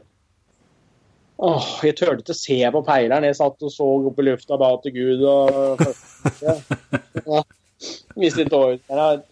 Og så, jeg får sitte på peileren, da får jeg se, da har Alba gitt seg i anførselstegn på tur tilbake. Fy faen, er det mulig? Og så vinkler jeg, tar jeg til 100 meter, og så tar jeg ut. Og den gleden var gjennom kroppen da. Jeg jakter jo kun for hundene sin del, liksom. Det er jo hunderbi jeg lever for, det er det jeg synes er bra. Ja. Og de lykkes, da er dagen redde, liksom. Du trenger ikke å få skjøter, men det er jo akkurat den dagen var det gøtt å få avslutte, da. Og da tok jeg ut den bjørn, for da hadde han gått baksporet tilbake etter ungen har gitt seg, så han bare begynte å ta seg etter dem tilbake, og så hadde han gått og lagt seg. Nå var bare 100 meter på siden av sporet sitt. Men da var det full fres, ja. Og det var jo den tiden før Neis var syk, for ble syk, så da visste jeg at den slipper han jo aldri. Så det skal mye til om vi ikke får den, ja. Gikk langs hele posterekka, så alle fikk med seg hele morva. Gikk inn i ganglos, og så stoppet nederste posten. Og han ville inn og skyte, da. Ja, så det er bare å dure inn. Og han hadde en enkeltskund 6,5, så jeg ønsker meg lykke til. Men han støkte. Så drog de veien, og så bare en halvannen kilometer var til stopp igjen. Så skulle vi dit. Nei, da drog de veien, og så holdt det på 3-4 timer, tenker jeg, og så kom de inn i det tette området som de var klunner med dem i hele første uka, da, som de alltid går inn og stopper i, og nei, det er ingen vits å gå dit, gjerne det er så tett, altså, vi må jo inn der, altså, jeg kjører ikke så langt for ikke gå inn i der helsebånd, så inn der, og kom vi dit, så fikk vi se da, at det var tett, ja. Ja, det hadde rett. Så men det var ikke så store beta, kanskje 200 ganger 200 meter. Det var som en vegg. Så vi går bare i kanten på det feltet med vind i ryggen der, så ser vi om man går ut. Gjerne ikke da, så går vi inn der. Og med en gang vi begynte å gå i kanten der, da var vi ute langt ifra den, da begynte man å gå og hadde peilet seg ut i hjørnet på den tettinga der. Altså vi fløy jo beinet dit, fikk på den smell der, og så ble det helt som det skulle, og så ble det stoppet etter 500 meter, og Vi gikk rundt da, så fikk vi avslutte der da, og det var greit, ja. Ja. Den byen som smaker best, ja. Fra top fiasko til veldig bra. Så. Og da ble det en liten dupp, eller? Da ble det en liten, det var greit å sove en dupp, ja. Men jeg la meg ikke sove der da jeg kjørte hjemme. Fy faen. Jeg kjørte hjemme bare på adrenalin. Så jeg sov godt en gang med det. Ja, det vil jeg si, ja. Ja, som dere hører, så det går hardt for seg når vangen er ute og ordner. Så utrolig gode historier. Det var det absolutt i både pratene, men i det hat-tricket som vi er inne på. Men det som jeg også kommer på videre her, du må jo hoppe litt imellom det, så vi skal prate om hver enkelt av 100 episodene, så kunne jeg gjort det vel langt å være Jegerpodden nå her, men selv om alle episodene, i hvert fall med gjester, fortjener, så har jeg lyst til å trekke fram en fantastisk prat, vil jeg si, med en Ronny Pettersen om skogsfuglejakt med stående fuglehund. Det snakker man passion. Ja, det kommer igjennom høyttaleren, jeg er ganske sikker på den lidenskapen hans. Altså. Og han er jo fantastisk rikt språk, sant, og utrolig dyktig til å nyansere språket sitt, så han får frem poengene sine, og ja, veldig, veldig inspirerende. Og vi har jo, selv om vi ikke har fått brukt så mye tid på skogsfuglejakt og fuglejakt de siste årene, vi to, så har vi jo et hjerteferie sånn da. Ja, og så har vi jo snakket om det til høsten, og etter at til høsten som kommer nå, så må vi få etter mer. Må vi skjerpe oss. Ja. Men det synes jeg er litt artig med den Rodney, for at det var ingen til oss som kjente han, eller visste om han, eller kjente han eller har treffet han før. Nei. Vi har fått med oss at han har vært med i noen filmer til Klausen. Ja, stemmer. Og så fant du ut inn og tog kontakt med han, og liksom, ja, det var han skulle være med, ja. Ja, og sånn som den praten gikk, og det er som du sier der med, nå har vi jo laget 100 episoder, jeg regner akkurat hvor mange av dem som er med gjester, men lett å si at det er 70% da, for å si et tall, sånn at det er 70 episoder, så vil jeg si at vi har fått 70 ja på forespørsler om å bli med som gjest. Og da, jeg tror ikke vi har spurt mer enn 80, Nei. Så de aller fleste sier ja, det er vi jo selvsagt sjelig glad for. Og nå har vi kanskje kommet litt ut i det starten på Jegerpodden, men fortsatt så i den grad Jegerpodden er kjent i dag, så var det i hvert fall mindre kjent da, og i hvert fall når vi snakker om alle de første her, som en Halvor, han kjente jo, en Arne kjente jo, vi snakket for eksempel også med Anette Dahl, og som en Ingvar Rørsel som var inne på Ulflidran, så de har jo selvsagt ikke noe peiling på nødvendigvis på hva Jegerpodden var, eller enda mindre hvem vi var. Så at du liksom kan ta en telefon, og at folk bare, ja, du treffer en jeger i andre enden, og ja, men det vil vi være med på, selv om det er både ukjent og sikkert litt rart når det ringer en mumle og spør om du ikke har lyst til å ta en prat. Delvis på svorsk. Ja, delvis på svorsk, enda vær. Så, nei, men jeg kan ikke understreke igjen altså, hvor godt jeg likte denne episoden med Ronny, og der også er det av mange jakthistorier jeg har fått servert i Jegerpodden, så er det den historien om den tiuren han forteller om, en av dem som virkelig har brent seg fast i minnet mitt. Da. Så den tror jeg vi skal koste på oss et gjenhør med. Det gjør vi. Da regner jeg jo med at vi skal holde oss på skogsfugl, så jeg skal gjøre det, og det er flere. Jeg husker jo en veldig, veldig spesiell episode for meg, en situasjon, eller ikke en konkret situasjon, men en spesiell tiur som jeg skal si, det skal vel godt gjøres å glemme. Det startet egentlig med den første tiurkontakten med den første hunden min. Hans første stand på tiur, det var veldig tett ved her jeg bor. Naturlig å gå inn og trene her. Og vi så han jo jevnlig frem til jakta, og vi så han jevnlig under jakta, men som du nevnte i sted, vi fikk jo aldri en fair sjans på han. Mens jeg hadde jo kompiser som var klar over han, og de var jo inne der og hilste på han en gang imellom, og en par mann var også heldige og fikk skutt på han, og den ene gangen så hevde han at han hadde vært borte inn også, og da var han borte også i en 14 dagers tid. Men så var han tilbake igjen. Og det vi kjente han igjen på, det var jo at han var stor. Det var en stor, fin tiur, og han varemerket hans var at han var mye gråere over vinga enn det som tiura ofte er, for de har gjerne, hvis du ser opp på vinga på dem, så er de jo ofte litt brune. Denne var veldig grå, det var veldig lite brunt inn, han var karakteristisk på akkurat det, så vi kjente han jo igjen på det da. 2 sesonger jakta jeg jo på han, og fikk han jo selvfølgelig ikke. Men visste han var der, og den gangen så jobbet jeg sånn at jeg av og til kom hjem litt tidlig. Altså det vil si jeg var hjemme gjerne i 2-3-tida, og tidlig på sesongen så er det jo sluttelyst til både 7, 8 og 9, så det var jo rom for å ta eftesturer. Og jeg kom hjem tidlig, husker jeg, og parkerer bilen på gården, er på vei til å gå inn, og så hører jeg det går 2 skudd hjemmefra, så hører jeg de 2 skudda, og de går farlig der nede hvor denne fuglen brukte å være. For han satt ganske lavt på åskarmen her, og det var jo det som gjorde at han fikk være i fred, for de fleste var jo ikke helt der nede i bygda, får jeg si, og så etter fugl. Han satt så langt ned på en åskant at det var så du så ned på huset her. Og jeg tenkte de 2 skudda, de var så langt nedpå at jeg kjente at det støkk i, jeg kjente at det gikk litt kaldt nedover ryggen, for jeg tenkte, det var der.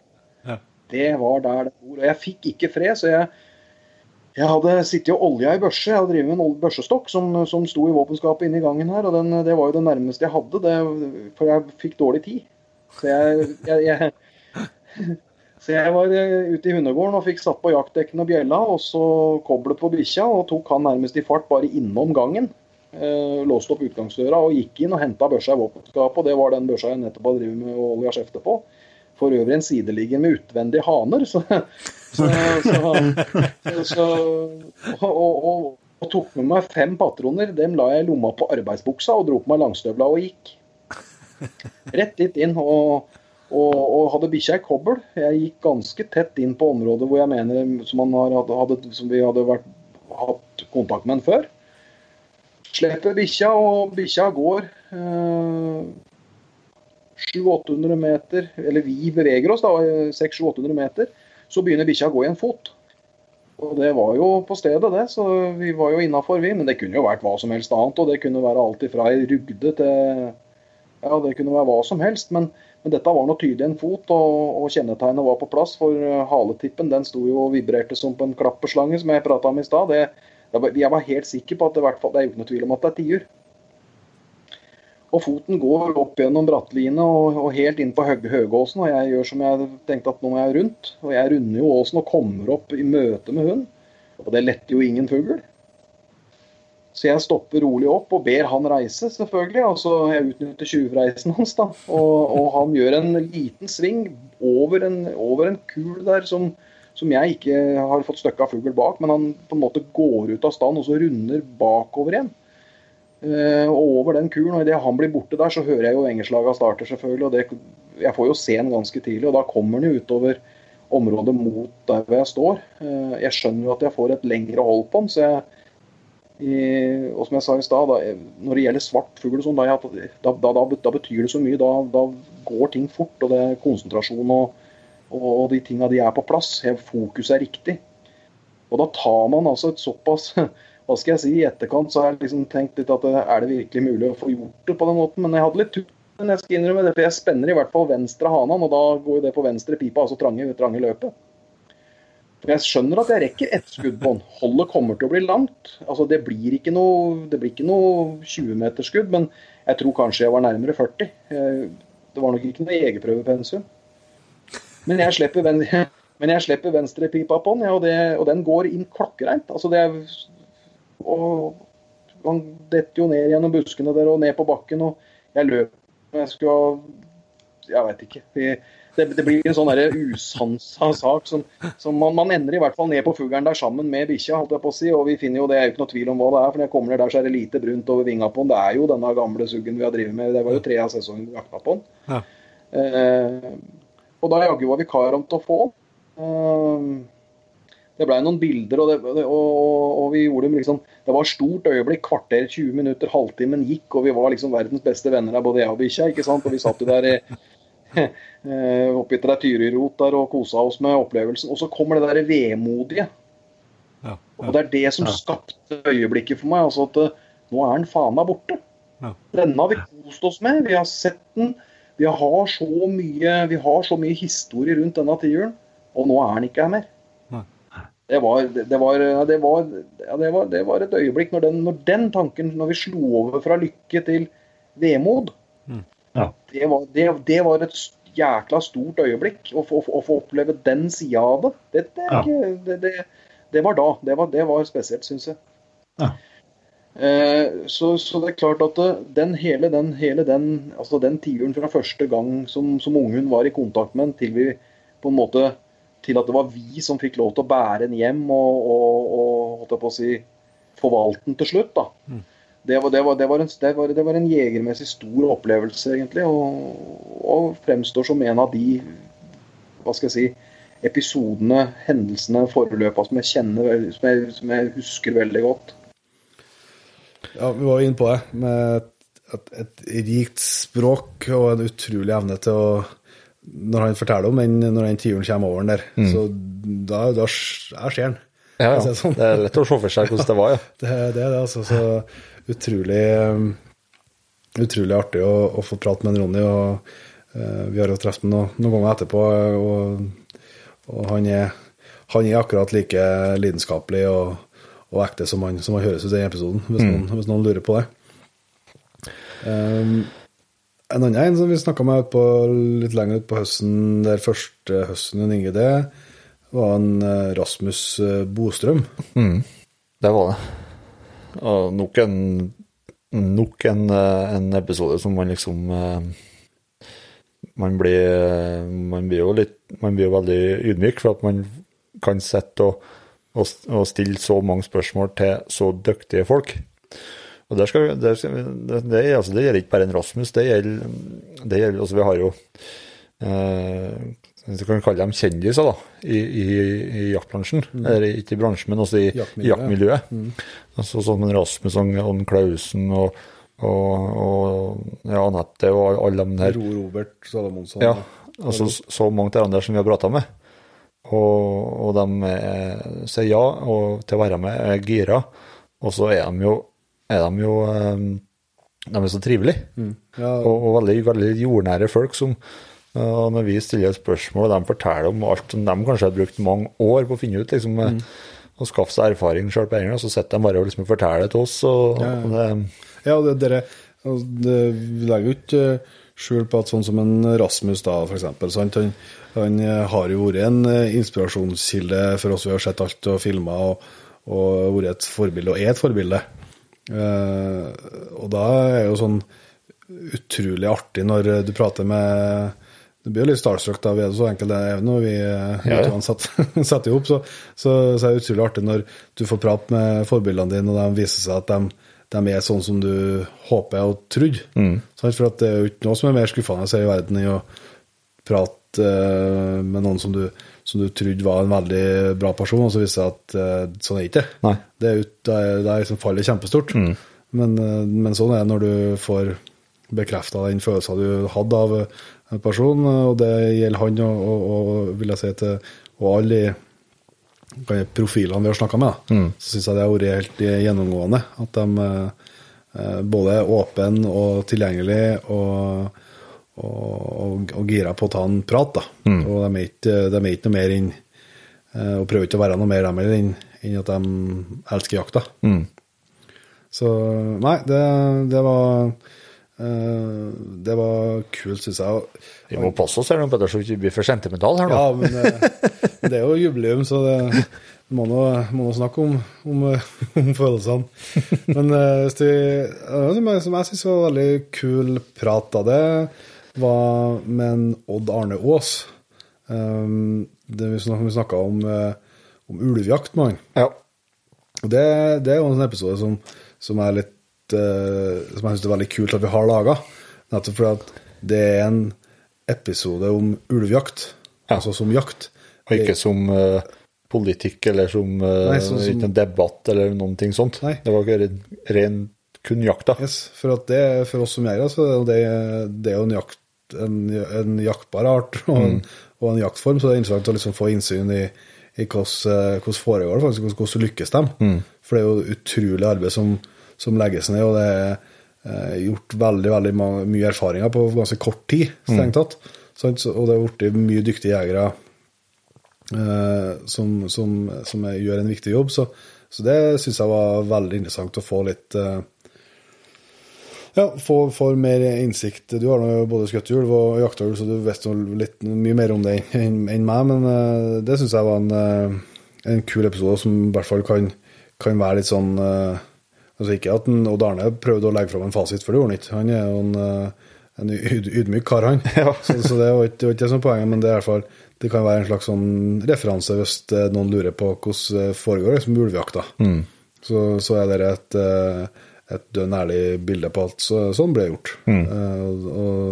Og det synes jeg var artig. Og det tror jeg kanskje vi må dukke dypere inn i, og nå begynner jo etter hvert å bli lenge siden dere, så har jeg helt sikkert gjort nye erfaringer rundt ulven og ulvjakta siden jeg pratet med Odd Arne da også. Ja da. Det har vært noen timer siden da. Ja, jeg vet at Odd Arne han hadde en spennende dag på ulvjakt bare for vekka 14 dager siden han, så vi skal nok mer inn på ulvjakt som tema, og kanskje spore litt mer inn på at det er noen firbente som springer bakom og jager, og ikke Odd Arne på ski. Ja. Det er jo spennende det også. Men vi har jo snakket litt rådyrjakt, og det handler jo om at vi er interessert i å drive litt med selv, og jeg kommer på det er jo en periode som har et sånn spesielt forhold til det startet, altså det var ikke en Eivind sin feil, vi snakket med Eivind Lurås om gaupejakt, jeg tror ikke det var den episoden som sparket i vei det, altså det var noe ting som vi har lagt ut, men det ble det jo liksom i den perioden der da, denne uken der, så ble det jo ganske en plutselig tid, for å si det sånn, selv om det var en runde på med folk som ikke greide å oppføre seg i vinter også, så var det liksom, det var en heftig uke der med avisoppslag og Nytt på Nytt og Satirik, så hva ikke det var for noe. Altså, hvis ikke folk visste om hva Jegerpodden var før, så var det i hvert fall muligheten til å få med seg hva det var for noe da. Ja, så som sagt, skal vi ikke det er noe som det er det er jo ikke alle som, det er noen som synes det er spennende å være tøff fram tastaturet. Så var det masse nyttige erfaringer i den runden der. Det har vi jo både snakket om, så det er vel ikke noe sånn spennende der, men det var i hvert fall dere må jo forstå at andre folk bedømme, men jeg føler nå at vi klarte å få gjennom tross alt, jeg klarte å få gjennom et budskap, i hvert fall til dem som er viktigst for oss, og det er jo folk som lytter på og engasjerer seg i Jegerpodden og jegerne. Det er det som er viktigst for oss, og da har jo på en måte budskapet vårt, det er at vi skjønner at noen ikke synes at det er rett å jakt, eller at noen ikke synes det er rett å jakte gaup, men det går an å oppføre seg, så det har vært det enkle budskapet vårt hele veien. Ja. Og det føler jeg når vi fikk fram da, selv om det gikk litt over stokk og stein og dager der. Men var det jo liksom i kjølvannet av den runden der, at vi fant ut at nå må vi ha med oss en som virkelig kan det her. Ja, kan det her med forvaltning og bestands, altså hvordan man estimerer bestander og alt sånt, og da er det ikke så veldig mange her i landet som vet like mye om det som en Lars Gangås da. Nei, praten vi hadde med han, det står nok for meg som en av de beste episodene da. Ja. Vanskelig, og om noen spør meg hva som er beste, så klarer ikke jeg å kåle det da. Det er cirka 50. Ja, 50, sånn av det, men det står for meg som jeg lærte veldig mye av selv, Ja. og som var utrolig interessant, og Lars Gangås, jeg kjenner jo ikke han noe utover den praten der, men han kommer for meg som en helt sånn, en veldig klassisk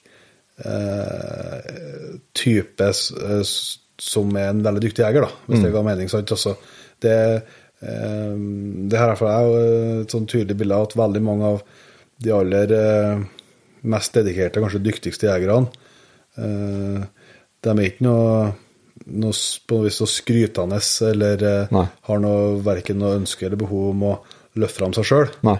Er veldig sånn på jorda, du må nesten dra ut av dem. Men når du først liksom får begynt å prate med dem, Får dem i gang og får dem litt varm, ja. ja, så er det utrolig hva som bor der, og Lars synes jeg virkelig var en sånn kar, som etter hvert som du har fått praten skrevet frem, så liksom åpenbare også en fyr som virkelig har noe å fortelle, og vet hva han prater om. Absolutt. Og som selvsagt var interessant for oss som rovdyrjegere, og han er jo en del av SNO, men også en veldig dedikert jeger, både i jobben, men også på fritida, som også kan liksom fortelle et godt bilde liksom i skjæringspunktet her, da. Ja. Altså det er absolutt en episode som jeg setter høyt, altså. Og så ble det jo hendelse da, den februaren der, når jeg rotet meg en tur til Skottland i februar der. Forvillet en tur til Skottland. Ja.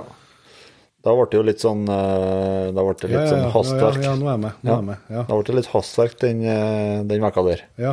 Og kanskje vi lærte vel noe av den episoden der også. Ja, i hvert fall på papiret, men da hadde vi en episode om en Janke Christian Pedersen, om hund, hans første føglehund, eller første jakthund.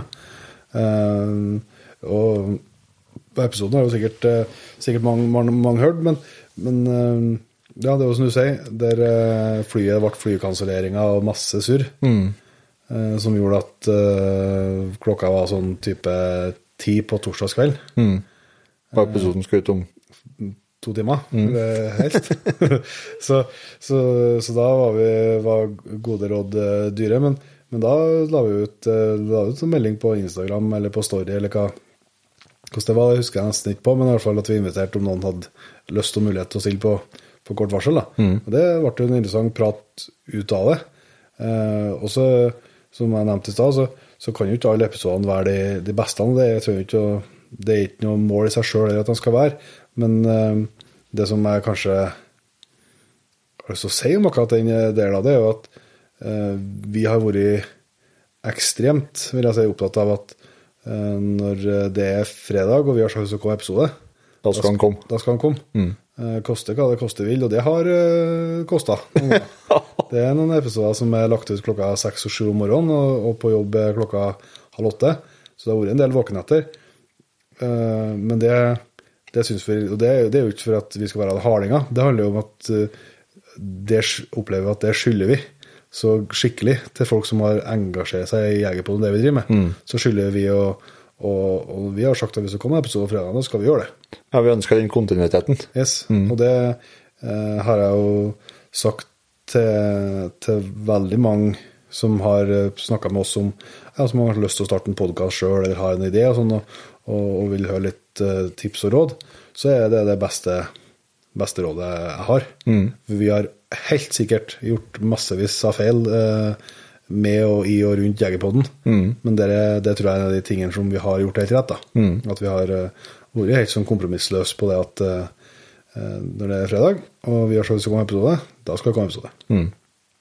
Og så får det en annen ting som vi har vært flinke på, men vi har nok fortsatt forbrenningspotensial der også. At nå prøver vi å ligge så at vi i hvert fall har en episode på lager. Ja, prøve det.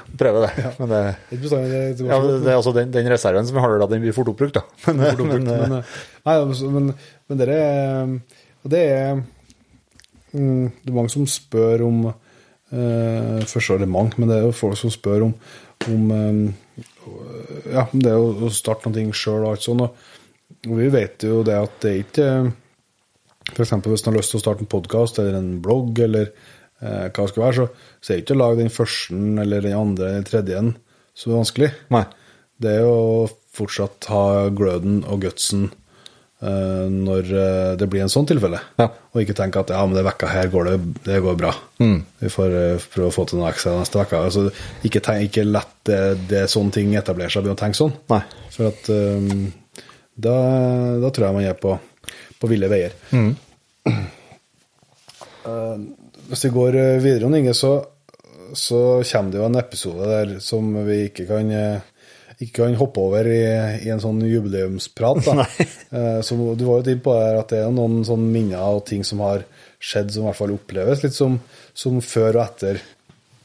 Og en av dem synes jeg jo var den første episoden vi hadde i lag med Jon Sivert Oppdal. Ja.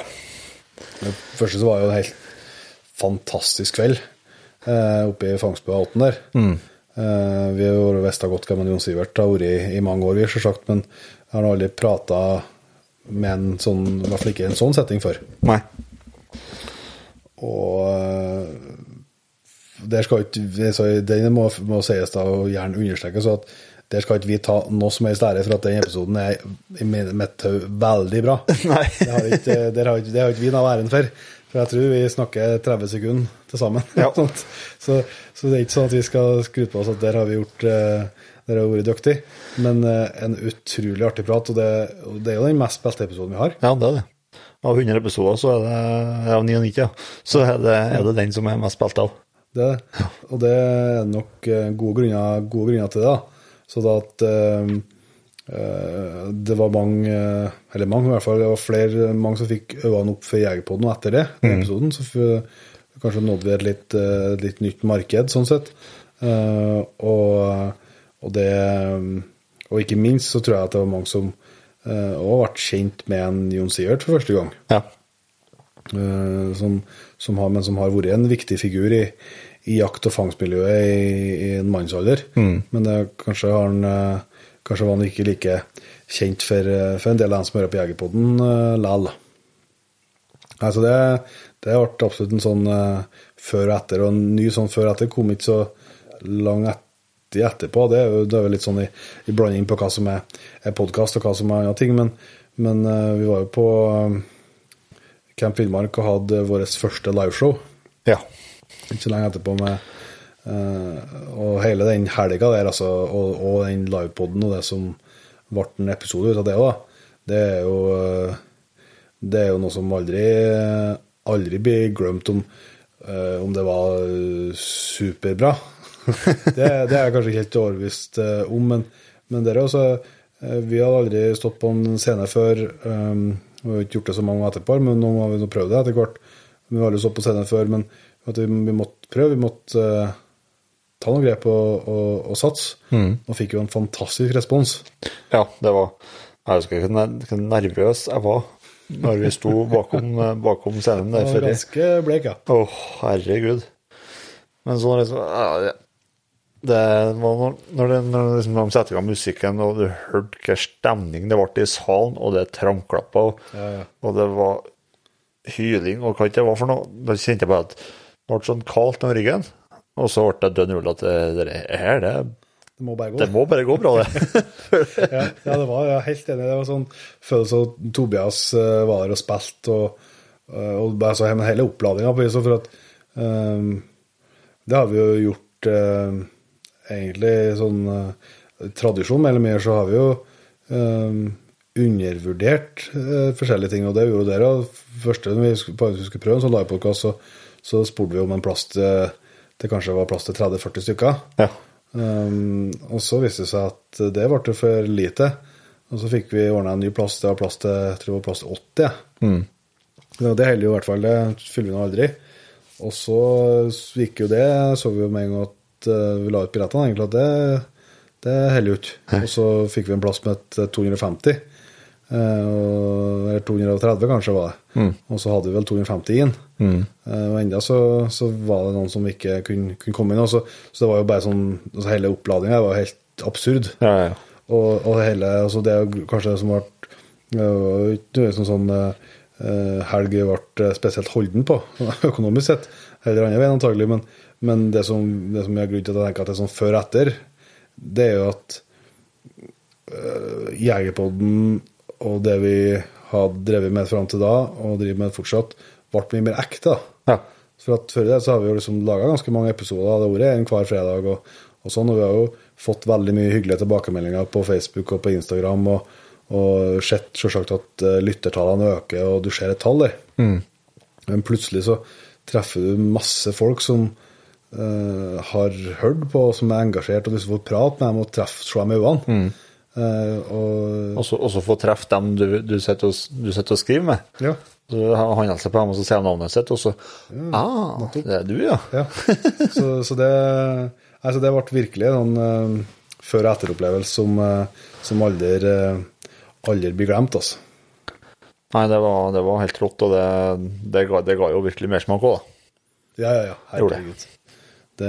Så vi har jo men hvis vi tar et litt større hopp da, for å ikke dryge her alt for lenge, så hadde vi jo en prat i fjor sommer med Ester Stenhjem. Yes. Den går heller ikke i glemmeboka. Nei, den går heller i glemmeboka, og definitivt også en av de episodene som er mest glad i, og som uten tvil da, i hvert fall når det kommer til episoder, vi har jo fått litt kjeft på ting, men når det kommer til episoder, så ingen episoder vi har fått, jeg tror heller ikke episoder vi har fått så mye direkte skryt for. Nei. Og det er skryt med gode tilbakemeldinger, og herre var interessant og sånn, men heller ikke noen episoder der vi har fått så mye kjeft da. Nei. Som vi har fått for den. Og så har vi jo vært inn på det før i podcasten, altså om skryten er berettiget, eller om kjeften er berettiget. Det setter ikke vi med noe fasit på. Jeg synes uansett at det å prate med en dame som Ester, som har viet hele livet sitt til hund og føglehunder, det har for meg en kjempestor verdi. Uansett om man er uenig med henne i hvordan hun gjør ting, eller hvordan hun skriver ting, eller hva det skulle være, så synes jeg at det var en utrolig givende prat da. Ja, så er det sånn at uansett hva man prater med, så trenger man jo ikke enighet i alt som man prater om og diskuterer. Men man lærer jo noe uansett. Ja, det gjør det. Og det, ja, og det er også det vi var inne på tidligere, altså vi har definitivt ikke noe fasit. Og det er det ingen som vi prater med som legger frem at de har heller. Nei. At de legger frem sine ideer og sine tanker. Og så tror jeg at hvis man prøver å trekke med seg litt fra mange, så står man mye stødigere. Og den pratmester jeg er kjempeglad for at vi har hatt, og så får vi heller har vi jo definitivt tatt den kjeften på alvor og pratet med og spurt og grovet og prøvd å lære hvorfor jeg også sint på oss. Ja. Det har vi også prøvd, du har ikke avfedd det som at det ikke er relevant i hele tatt. Det gjorde jo at vi hadde en episode litt senere, men Thomas for eksempel, det er jo, om ikke var et direkte resultat, så i hvert fall er det noen slags sammenheng der. Så det så må være. Du må, hvis folk har vært likegyldige til alt vi lager, så hadde det ikke vært noe poeng å holde på med det. Nei. Nei, og det er jo altså, all tilbakemelding er god tilbakemelding. Ja, det er klart. Og så en ny sånn før- og etter-episode, ikke episode, men før- og etter, som har skjedd i Umbetter, det var jo, det kom i august. Når vi var jo litt gira på nytt liveshow og ville treffe mer folk. Og skape så god stemning som vi fikk til på Lillestrøm, og det endte jo rett og slett med at vi måtte arrangere Jakob selv. Ja. Da er det desperat. Men det var god erfaring det også, og skikkelig skøy da. Ja, helt sånn når vi snakker om før og etter, så er jo sikkert det kanskje den største. Ja. Sånn milepæl for min del. Det er helt sikkert noen rekorder. Vi ble jo kjent med en Steinar og gjengen hans oppå Nordvik, der helt tilfeldig Vi skulle bare ha litt møte med dem og Ja, en kaffekopp og snakke litt om jaktbil. Ja, og før det så var det jo at jeg var i ferd med å kjøpe en Hilux som de hadde, det som Nordic hadde. Ja. Som gjorde at jeg kom i kontakt med den, og så ikke du også som hjelper med Jegerpodden, og så jo det. Så det er en rekke tilfeldigheter som gjorde at vi endte opp med å arrangere den Aspøyen Game Fair, antagelig en av Norgesrekord der med kort tid til arrangementsstart. Ja.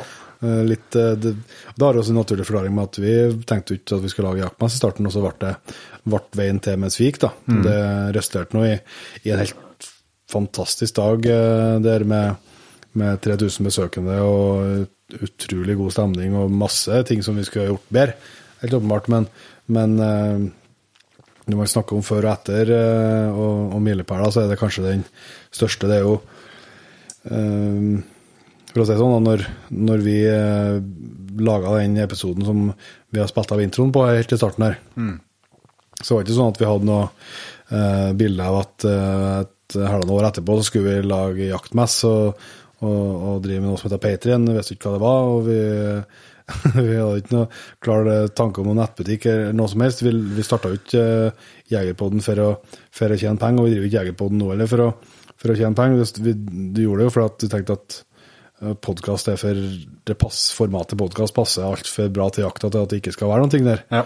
Og at vi har på ekte lyst til å prate med mer jegere og lære mer om jakt. Og det er det som er grunnen til at vi startet, og det som er grunnen til at vi holder på. Men det er jo sånn fascinerende når du ser tilbake på det, fordi at det oppleves jo bare som en lang rekke tilfeldigheter. Og på en side så har jeg litt en følelse av at sånn som Aspøyen Game Fair, at det bare datt ned i hendene på oss. Samtidig så vet jeg at det er noen tusen arbeidstimer bak det. Ja. Så det er jo ikke sånn at det bare datt helt sånn av seg selv, men jeg tror det blir sånn når jeg er så privilegert å få lov til å holde på med noe som vi trives så godt med som vi gjør med Jegerpodden, så er det sånn at du rekner ikke arbeidstimer, du ser ikke på klokka, du bare holder på. Bare gnur på videre. Ja. Og da når du liksom er i det moduset der, og ting er artig og givende, og du bare holder på, så skjer bra ting da. Ja, det gjør det. Det går opp på noen smeller, men bra ting skjer, og det er definitivt en av de store, altså. Og som den dagen, og de opplevelsene med alle folkene vi trefte da, og det vi så der, det var på vis første gangen at jeg på ekte i hvert fall tenkte som så at kanskje kan Jegerpodden bli noe mer enn nattarbeid, en tigravans hobby. Kanskje er et potensial her. Dette kan bli et levebrød på et vis. Ja, det var liksom første gang at tankene liksom for alvor begynte å melde seg, og det var selvsagt litt sånn uheldig timing med at jeg startet i ny jobb mandag etter den messa, så var det kanskje ikke den beste inngangen jeg kunne hatt der, men selv om jeg stortrivdes med den gjengen, så ja, det var jo rett og slett en stor opplevelse hele den dagen der, altså. Og så blir jo ikke antagelig ikke Aspøyen det vi hadde håpet i år, det vet vi kanskje ikke helt sikkert ennå. Men det kan bli vi har arrangert på rekordtid i fjor, da. Det kan jeg må gjøre i år også. Ja, vi må finne på det i året. Så det får vi se, da. Men det er jo ingen dag som virkelig blir stående med store bokstaver i høvet mitt, altså. Men hvis vi går litt inn i podcastverdenen igjen da, og gjennomgangen der, så kommer det en episode der nå holder vi egentlig på å nærme oss litt nåtid, nær sagt. Ja. Du har ikke så voldsomt lang historie når du har holdt på i 2 år, men det er noe av de 2 årene vi har holdt på, så vi må ta... Det er noe det som er historien vår. Det er det som er historien vår, så da får vi nå forholde oss til det. Men en av de episodene som er kjempegodt fra høsten av, det var et litt underlig opptak da, på et hotellrom på Stiklestad med Reidar Andersen, om jegerens historie, og første liksom, episoden vi har laget som liksom, var basert på en bok, da, eller basert på mer enn et tips eller en idé og en tanke. Det liksom, hadde et helt utgangspunkt å forberede deg i da. Og det synes jeg har vært veldig interessant. Det er jo ikke noe tvil om at forfatter eller super som Reidar har jo enda mer kunnskap om temaet enn det som står mellom de to permene. Så det å få lov til å prate med han om det, og det du fikk innblikk i der, det var en bra start, og vi har jo gjort det litt mer etterpå. Vi har det. Med å liksom å lete litt etter gjester og tema vi kan snakke om som har, for eksempel det vi gjorde med Mannbjørn her, sammen med en episode med Oddbjørn, Linsetmo i lag med en Randulf, så det er utrolig artig å kunne ha et sammen forstått med en Ralf Campbell også.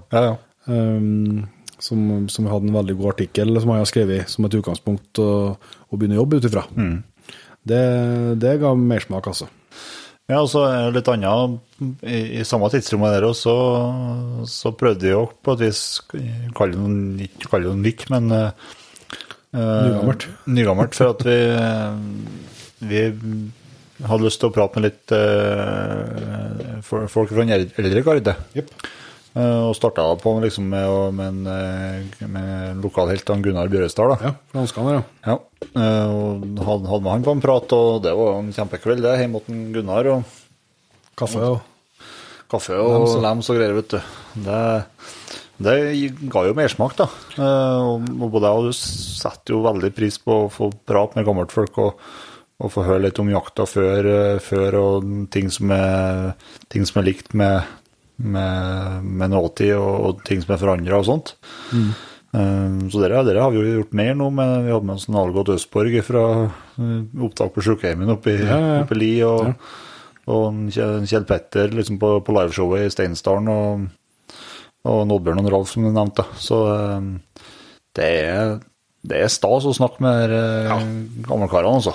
Det og jeg håper jo virkelig at, det tror jeg jo altså, at du som hører på Jegerpodden, og mange av dere i hvert fall deler den opplevelsen, at det er bra, og det er godt innhold og spennende episoder, for i hvert fall se tilbakemeldingene vi har fått mer eller mer utelukkende, selv om det kan være at et spørsmål må stilles opp, og det kan jo være vanskelig å høre, eller det kan jo være dialekter som er vanskelig å få tak, eller hva det skal være, så har det en verdi, og vi har jo snakket mye om Jon Inge, at vi kjenner på den verdien det har litt sånn indirekte da. Så for at mange av denne her, de er jo godt voksen da, for å bruke det begrepet, og når vi nå har spilt inn den praten med dem, og om den episoden er bra eller dårlig, det må jo andre folk og du som hører på avgjøre, men uansett uavhengig av det, så finnes det der, for all fremtid. Det er laget, det er spilt inn, og den digitale fila finnes nå. Så da forsvinner ikke det, og det synes jeg er utrolig god følelse å kjenne på, og som har en liksom merverdi utover liksom at det er en episode. Det er jo som en Tor Gåtås, en fyr som vi liker svært godt, Mitten Jeger, han sa jo det en episode, men i podcasten til Kristoffer Skau, at han brukte jo å prate med gamle folk før de døde, for etterpå var det for sent. Og det er jo vanskelig å krangle med en Gåtås på at han har et godt poeng der. Så nei, vi må prate med mer oldtimers, som de sier i statene. Altså, vi nærmer oss slutten her nå, Jon Petter, så vi er jo snart i nåtida nå, men det var jo vi røk jo på en episode her i rådyrjakt-tida, som det skjedde noe nytt i heimen på Verdal nå, da, etter den episoden der. Det er jo sånn skummelt ut når du ser sånn, men nei, vi var jo inne på hattricken med Magnar og Omar og Stenar her, om at vi vet at det var mange som etter de episodene der er anskaffet hund, og det skjedde plutselig i redaksjonen, når vi pratet med en Sturla Østern om, og ikke nok med at det ble kortfothund, og det ble dags, men det ble jo til og med kjøpt fra en Sturla. Så det blir jo et nytt og forhåpentligvis velfylt kapittel i Jegerpodden etter kort, hvordan det går med Skjero, men det er jo jeg tenker det er litt bra å se at vi også kan lette oss inspirere så mye av en prat som som vi har fått tilbakemelding at lyttere har gjort da. At det endte opp rett og slett i en ny hund, og det har vi jo rett i. Det gjorde det, så. Nei, det er artig det. Ja, det er artig. Men nå har vi på et vis, vi har jo gitt ut episoder, og som du vet, etter det, på et vis, men det er jo så nært opp i nåtid at jeg tenker at vi skal kanskje ikke bruke tida på det nå, men en ting som jeg må spørre om, Inge, det er jo hvordan nå har vi jo prøvd å sette litt i lag tilbake på det for så vidt veldig korte historier som Jegerpodden har, men tross alt så har vi nå holdt på i 2 år. Hvordan føles det å ha laget sikkert hvis det er 100 episoder, 2 timer snitt, kanskje ikke riktig så galt, men det nærmer seg 200 timer jaktprat. Hvordan føles det? Nei, jeg synes jo det er et himla høyt tall med 100 episoder, liksom. Jeg synes jo det har gått fort, har det gjort. Men samtidig så føles det som en evighet siden at vi startet på. Ja, det er et godt poeng. Det føles, for det føles som det har skjedd så enormt mye. Ja, det er sant. Samtidig så det er jo 2 år. Ja. Men det føles jo for stille lenge siden. Det gjør det. Det er sikkert at vi holder på å bli eldre, vet du. Ja da, det er jo det. Det var jo 20-årene når vi begynte på. Ja, det er slutt på noe, det er grått hår vi får bli. Nei, det har vært en fin reise, og slapp av. Vi fortsetter. Ja, for det er neste spørsmålet om jeg håper jo og tror at du er like gira på meg som å lage 100 til. Ja. Jeg er ikke så gira på deg, men jeg er veldig gira til å fortsette å lage med deg. Nei, vi skal fortsette å lage episoder. Det er like givende hver gang. Og det er veldig interessant og artig, så vi tar fatt på nye 100, det tror jeg vi gjør, og så må vi jo sirte litt i hodet hva det neste temaet liksom skal være fremover. Ja, og det får vi jo mye spørsmål om, altså det med om vi går tom. Ja, men det var jeg redd for selv da. Ja, det var sant det da. Men det etter hvert som tida går, så blir på vis den frykten er på vis bort. Mer eller mindre. Altså det som selvsagt, om ikke er en frykt, men det som er åpen for, det er jo at folk blir drittlige av å høre på oss. Ja. Det er jo åpen for at kan skje selvsagt, men at vi går tom, eller at jakta går tom for tema, det man tenker på, så tror ikke jeg at det er noe fare. Nei. Så får vi håpe at vi både klarer å finne gjester som vi ikke har pratet om før, og det vet jo at mange av gjestene vi, om ikke alle, og for så vidt de gjestene vi har pratet med dem, har mer å by på. Ja. Vi er jo nødt til innom samme myte og samme temaene som vi har vært innom. Ja, det er klart. Vi prater om de samme temaene, men med nye personer. Og det blir helt annet pratet enn hva vi har hatt. Ja, det blir. Og så er det som du sier, at av alle de gjestene vi har, det er jo en del av dem som har vært med opp til flere turer, men av alle de gjestene vi har hatt med oss til nå, så er det veldig mange som fortjener en episode til. Helt klart. Og det som du sier, altså, det er jo det som er hele poenget, sånn at, tror jeg da, at for oss som er veldig interessert og glad i jakta, så er det liksom sånn, og så bruker jeg et tema som vi er veldig glad i med elgjakt, så er ikke sånn, så er jeg, selv om hvis du skal snakke med 3 forskjellige personer om løshundjakt da, så er på en måte rammene ganske lik. Det er en hund som skal være løs i en eller annen plass, og han skal prøve å finne elg, og du skal prøve å skutte elgen. Sånn, det er, men for oss som er veldig interessert, og det tror jeg jo kjennetegner den jevne lytter på Jegerpodden som velger å bruke tida si på det, litt av tida si i hvert fall, så er vi jo interessert i nyansene. Og det er jo, selv om rammene på vis er lik, så har alle jegere på en måte sin måte å gjøre det på. De har sett terreng, de har sine hunder, de har sine erfaringer, sine opplevelser. Sånn at, så det er det som gjør at jeg liksom opplever at den banken på vis er utømmelig. Og så er vi selvsagt dønn avhengig av å fortsatt få så mye gode tips som vi får. Ja. fra alle dere som hører på. Og vi prøver å ta vare på absolutt alt som kommer inn. Og det gjør at vi etter hvert har en ganske bra bank med navn. Så det vi selvsagt avhengig av også.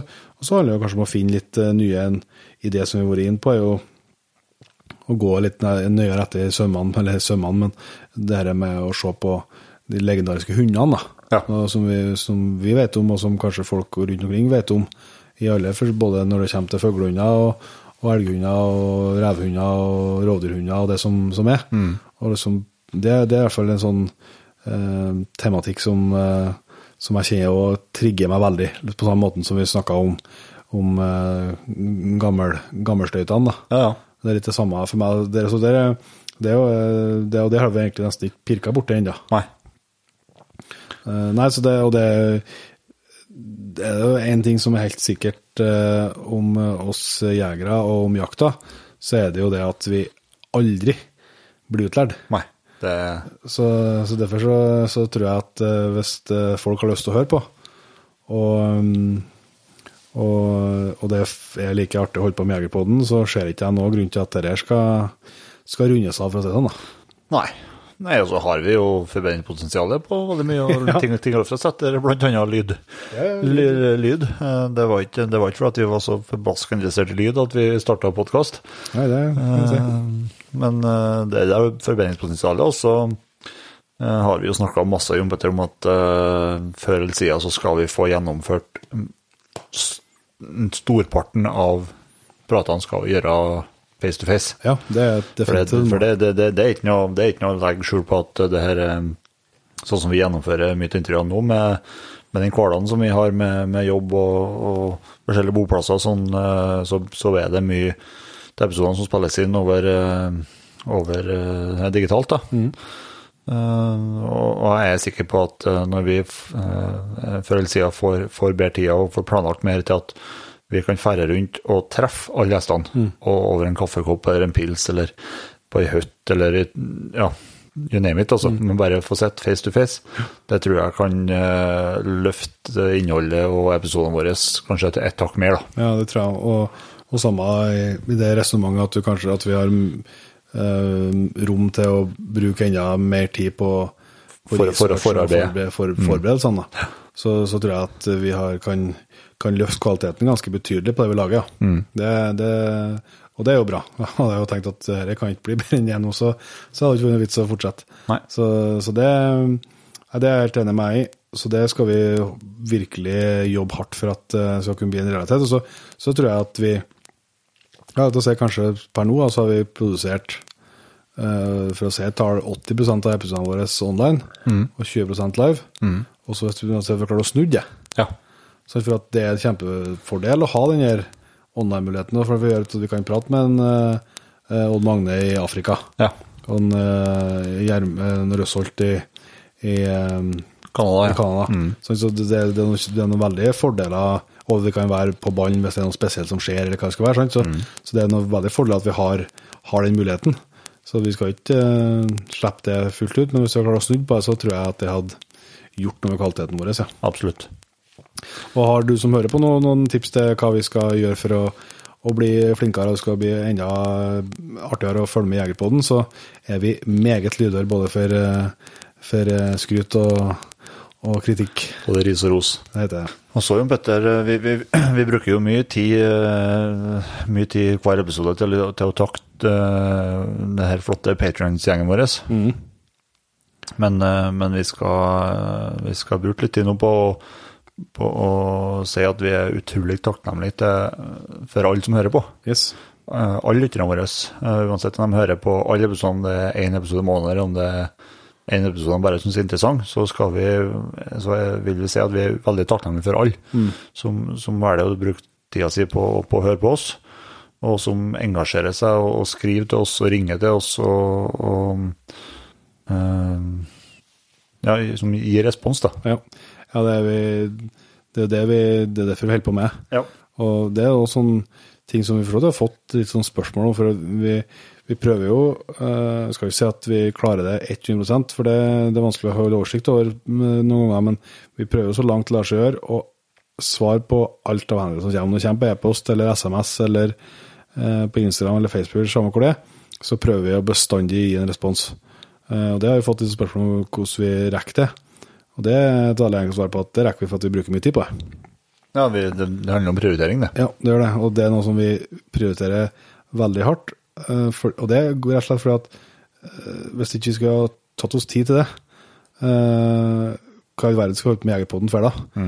Det at når folk først velger å bruke tid til å høre på det vi lager, og etterpå har et spørsmål, om det er et spørsmål til oss, eller om det er en ting vi har snakket om, eller om det er tips til nye sko, eller samme hva det skal være. Så selvsagt har vi tid til å svare på det. Ja. Så det er ikke bestandig vi rekker det på direkten. Men det prøver vi, og det har vi altså ingen tanke om å slutte med. For at hvis man begynner å rote med sånn, og ikke tenker at man skal prioritere det, da tror jeg botten er dette ut av det vi har lyst til at Jegerpodden skal være. Så, men vi har mye planer for Jegerpodden fremover. Vi har jo en ambisjon om å få brukt enda mer tid på å lage det her innholdet, og det skal kunne bety at vi skal kunne drive med det på fulltid begge to, og det gjør at vi har mye planer på en måte rundt podcasten. Både vi har snakket om nettbutikk, det kommer vi med noe nytt, vi prøver oss på noen nye sånne annonsegreier, vi jobber jo med arrangementsgreier, vi har satt i gang det livestreamene. Det skjer liksom mye rundt podcasten, men samtidig er det viktig for oss å få understreket det på en sånn setting som vi har nå, at vi kommer aldri til å slippe podcasten. Nei.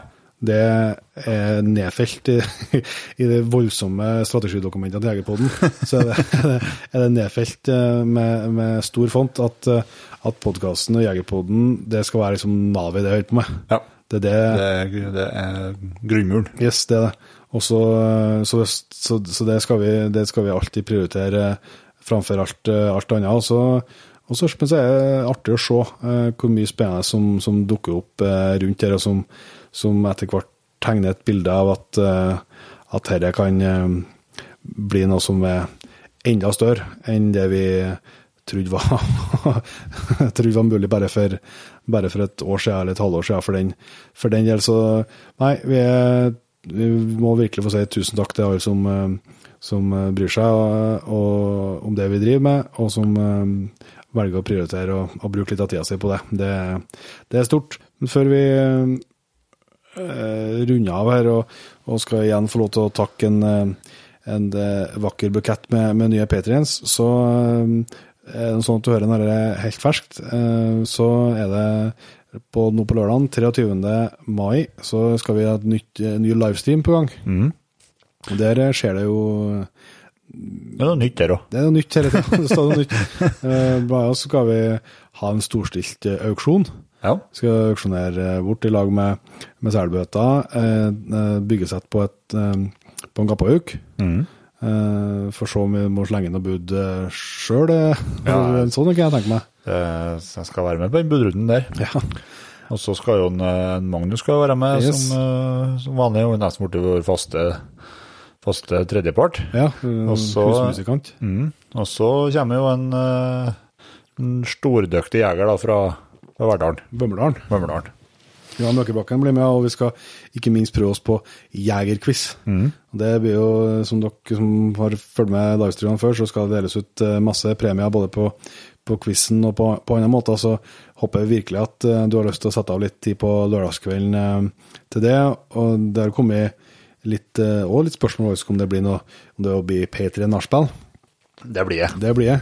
Og der jeg kan ikke gå inn på detaljene her og nå, men hvis ting går sånn som vi tror, så skal det rett og slett det være du må bruke storordene og si en verdenspremiere.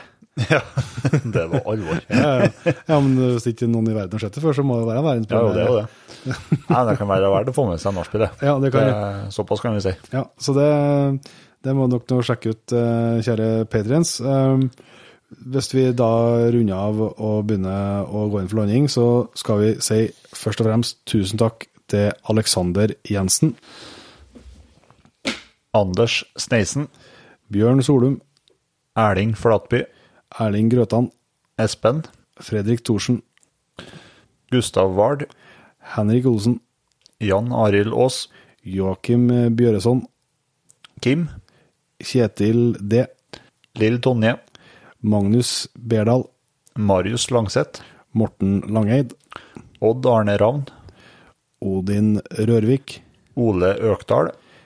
Per Sverre Løvrøshaug. Ronny Sandbakken. Ronny Lindgren, svigerfar. Ok. Simen Bjørsti. Sindre Fiskerstrand. Steinar Lillemark. Stian Holt. Stine Johannessen Myrvold. Svein Storholt. Sverre Kvam Bergstø. Terje Skrågusæter. Thomas Schjøll. Thomas Martinsen. Torstein Voldseth. Vegard Hansen. Og Åsmund Breivik. Det var altså det nye Patriens denne uka her. Tusen hjertelig takk til dere, og selvsagt til alle Patriens som allerede har kommet inn. Vi runder av jubileumsepisoden her og nå. 100 episoder. Tusen takk til deg som har vært med helt hit, og som kanskje har vært med på noen av episodene og før, og håper av hele mitt hjerte at dere girer på å bli med på 100 nye. Vi kjører på videre. Ja, for faen. Vi høres. Vi høres.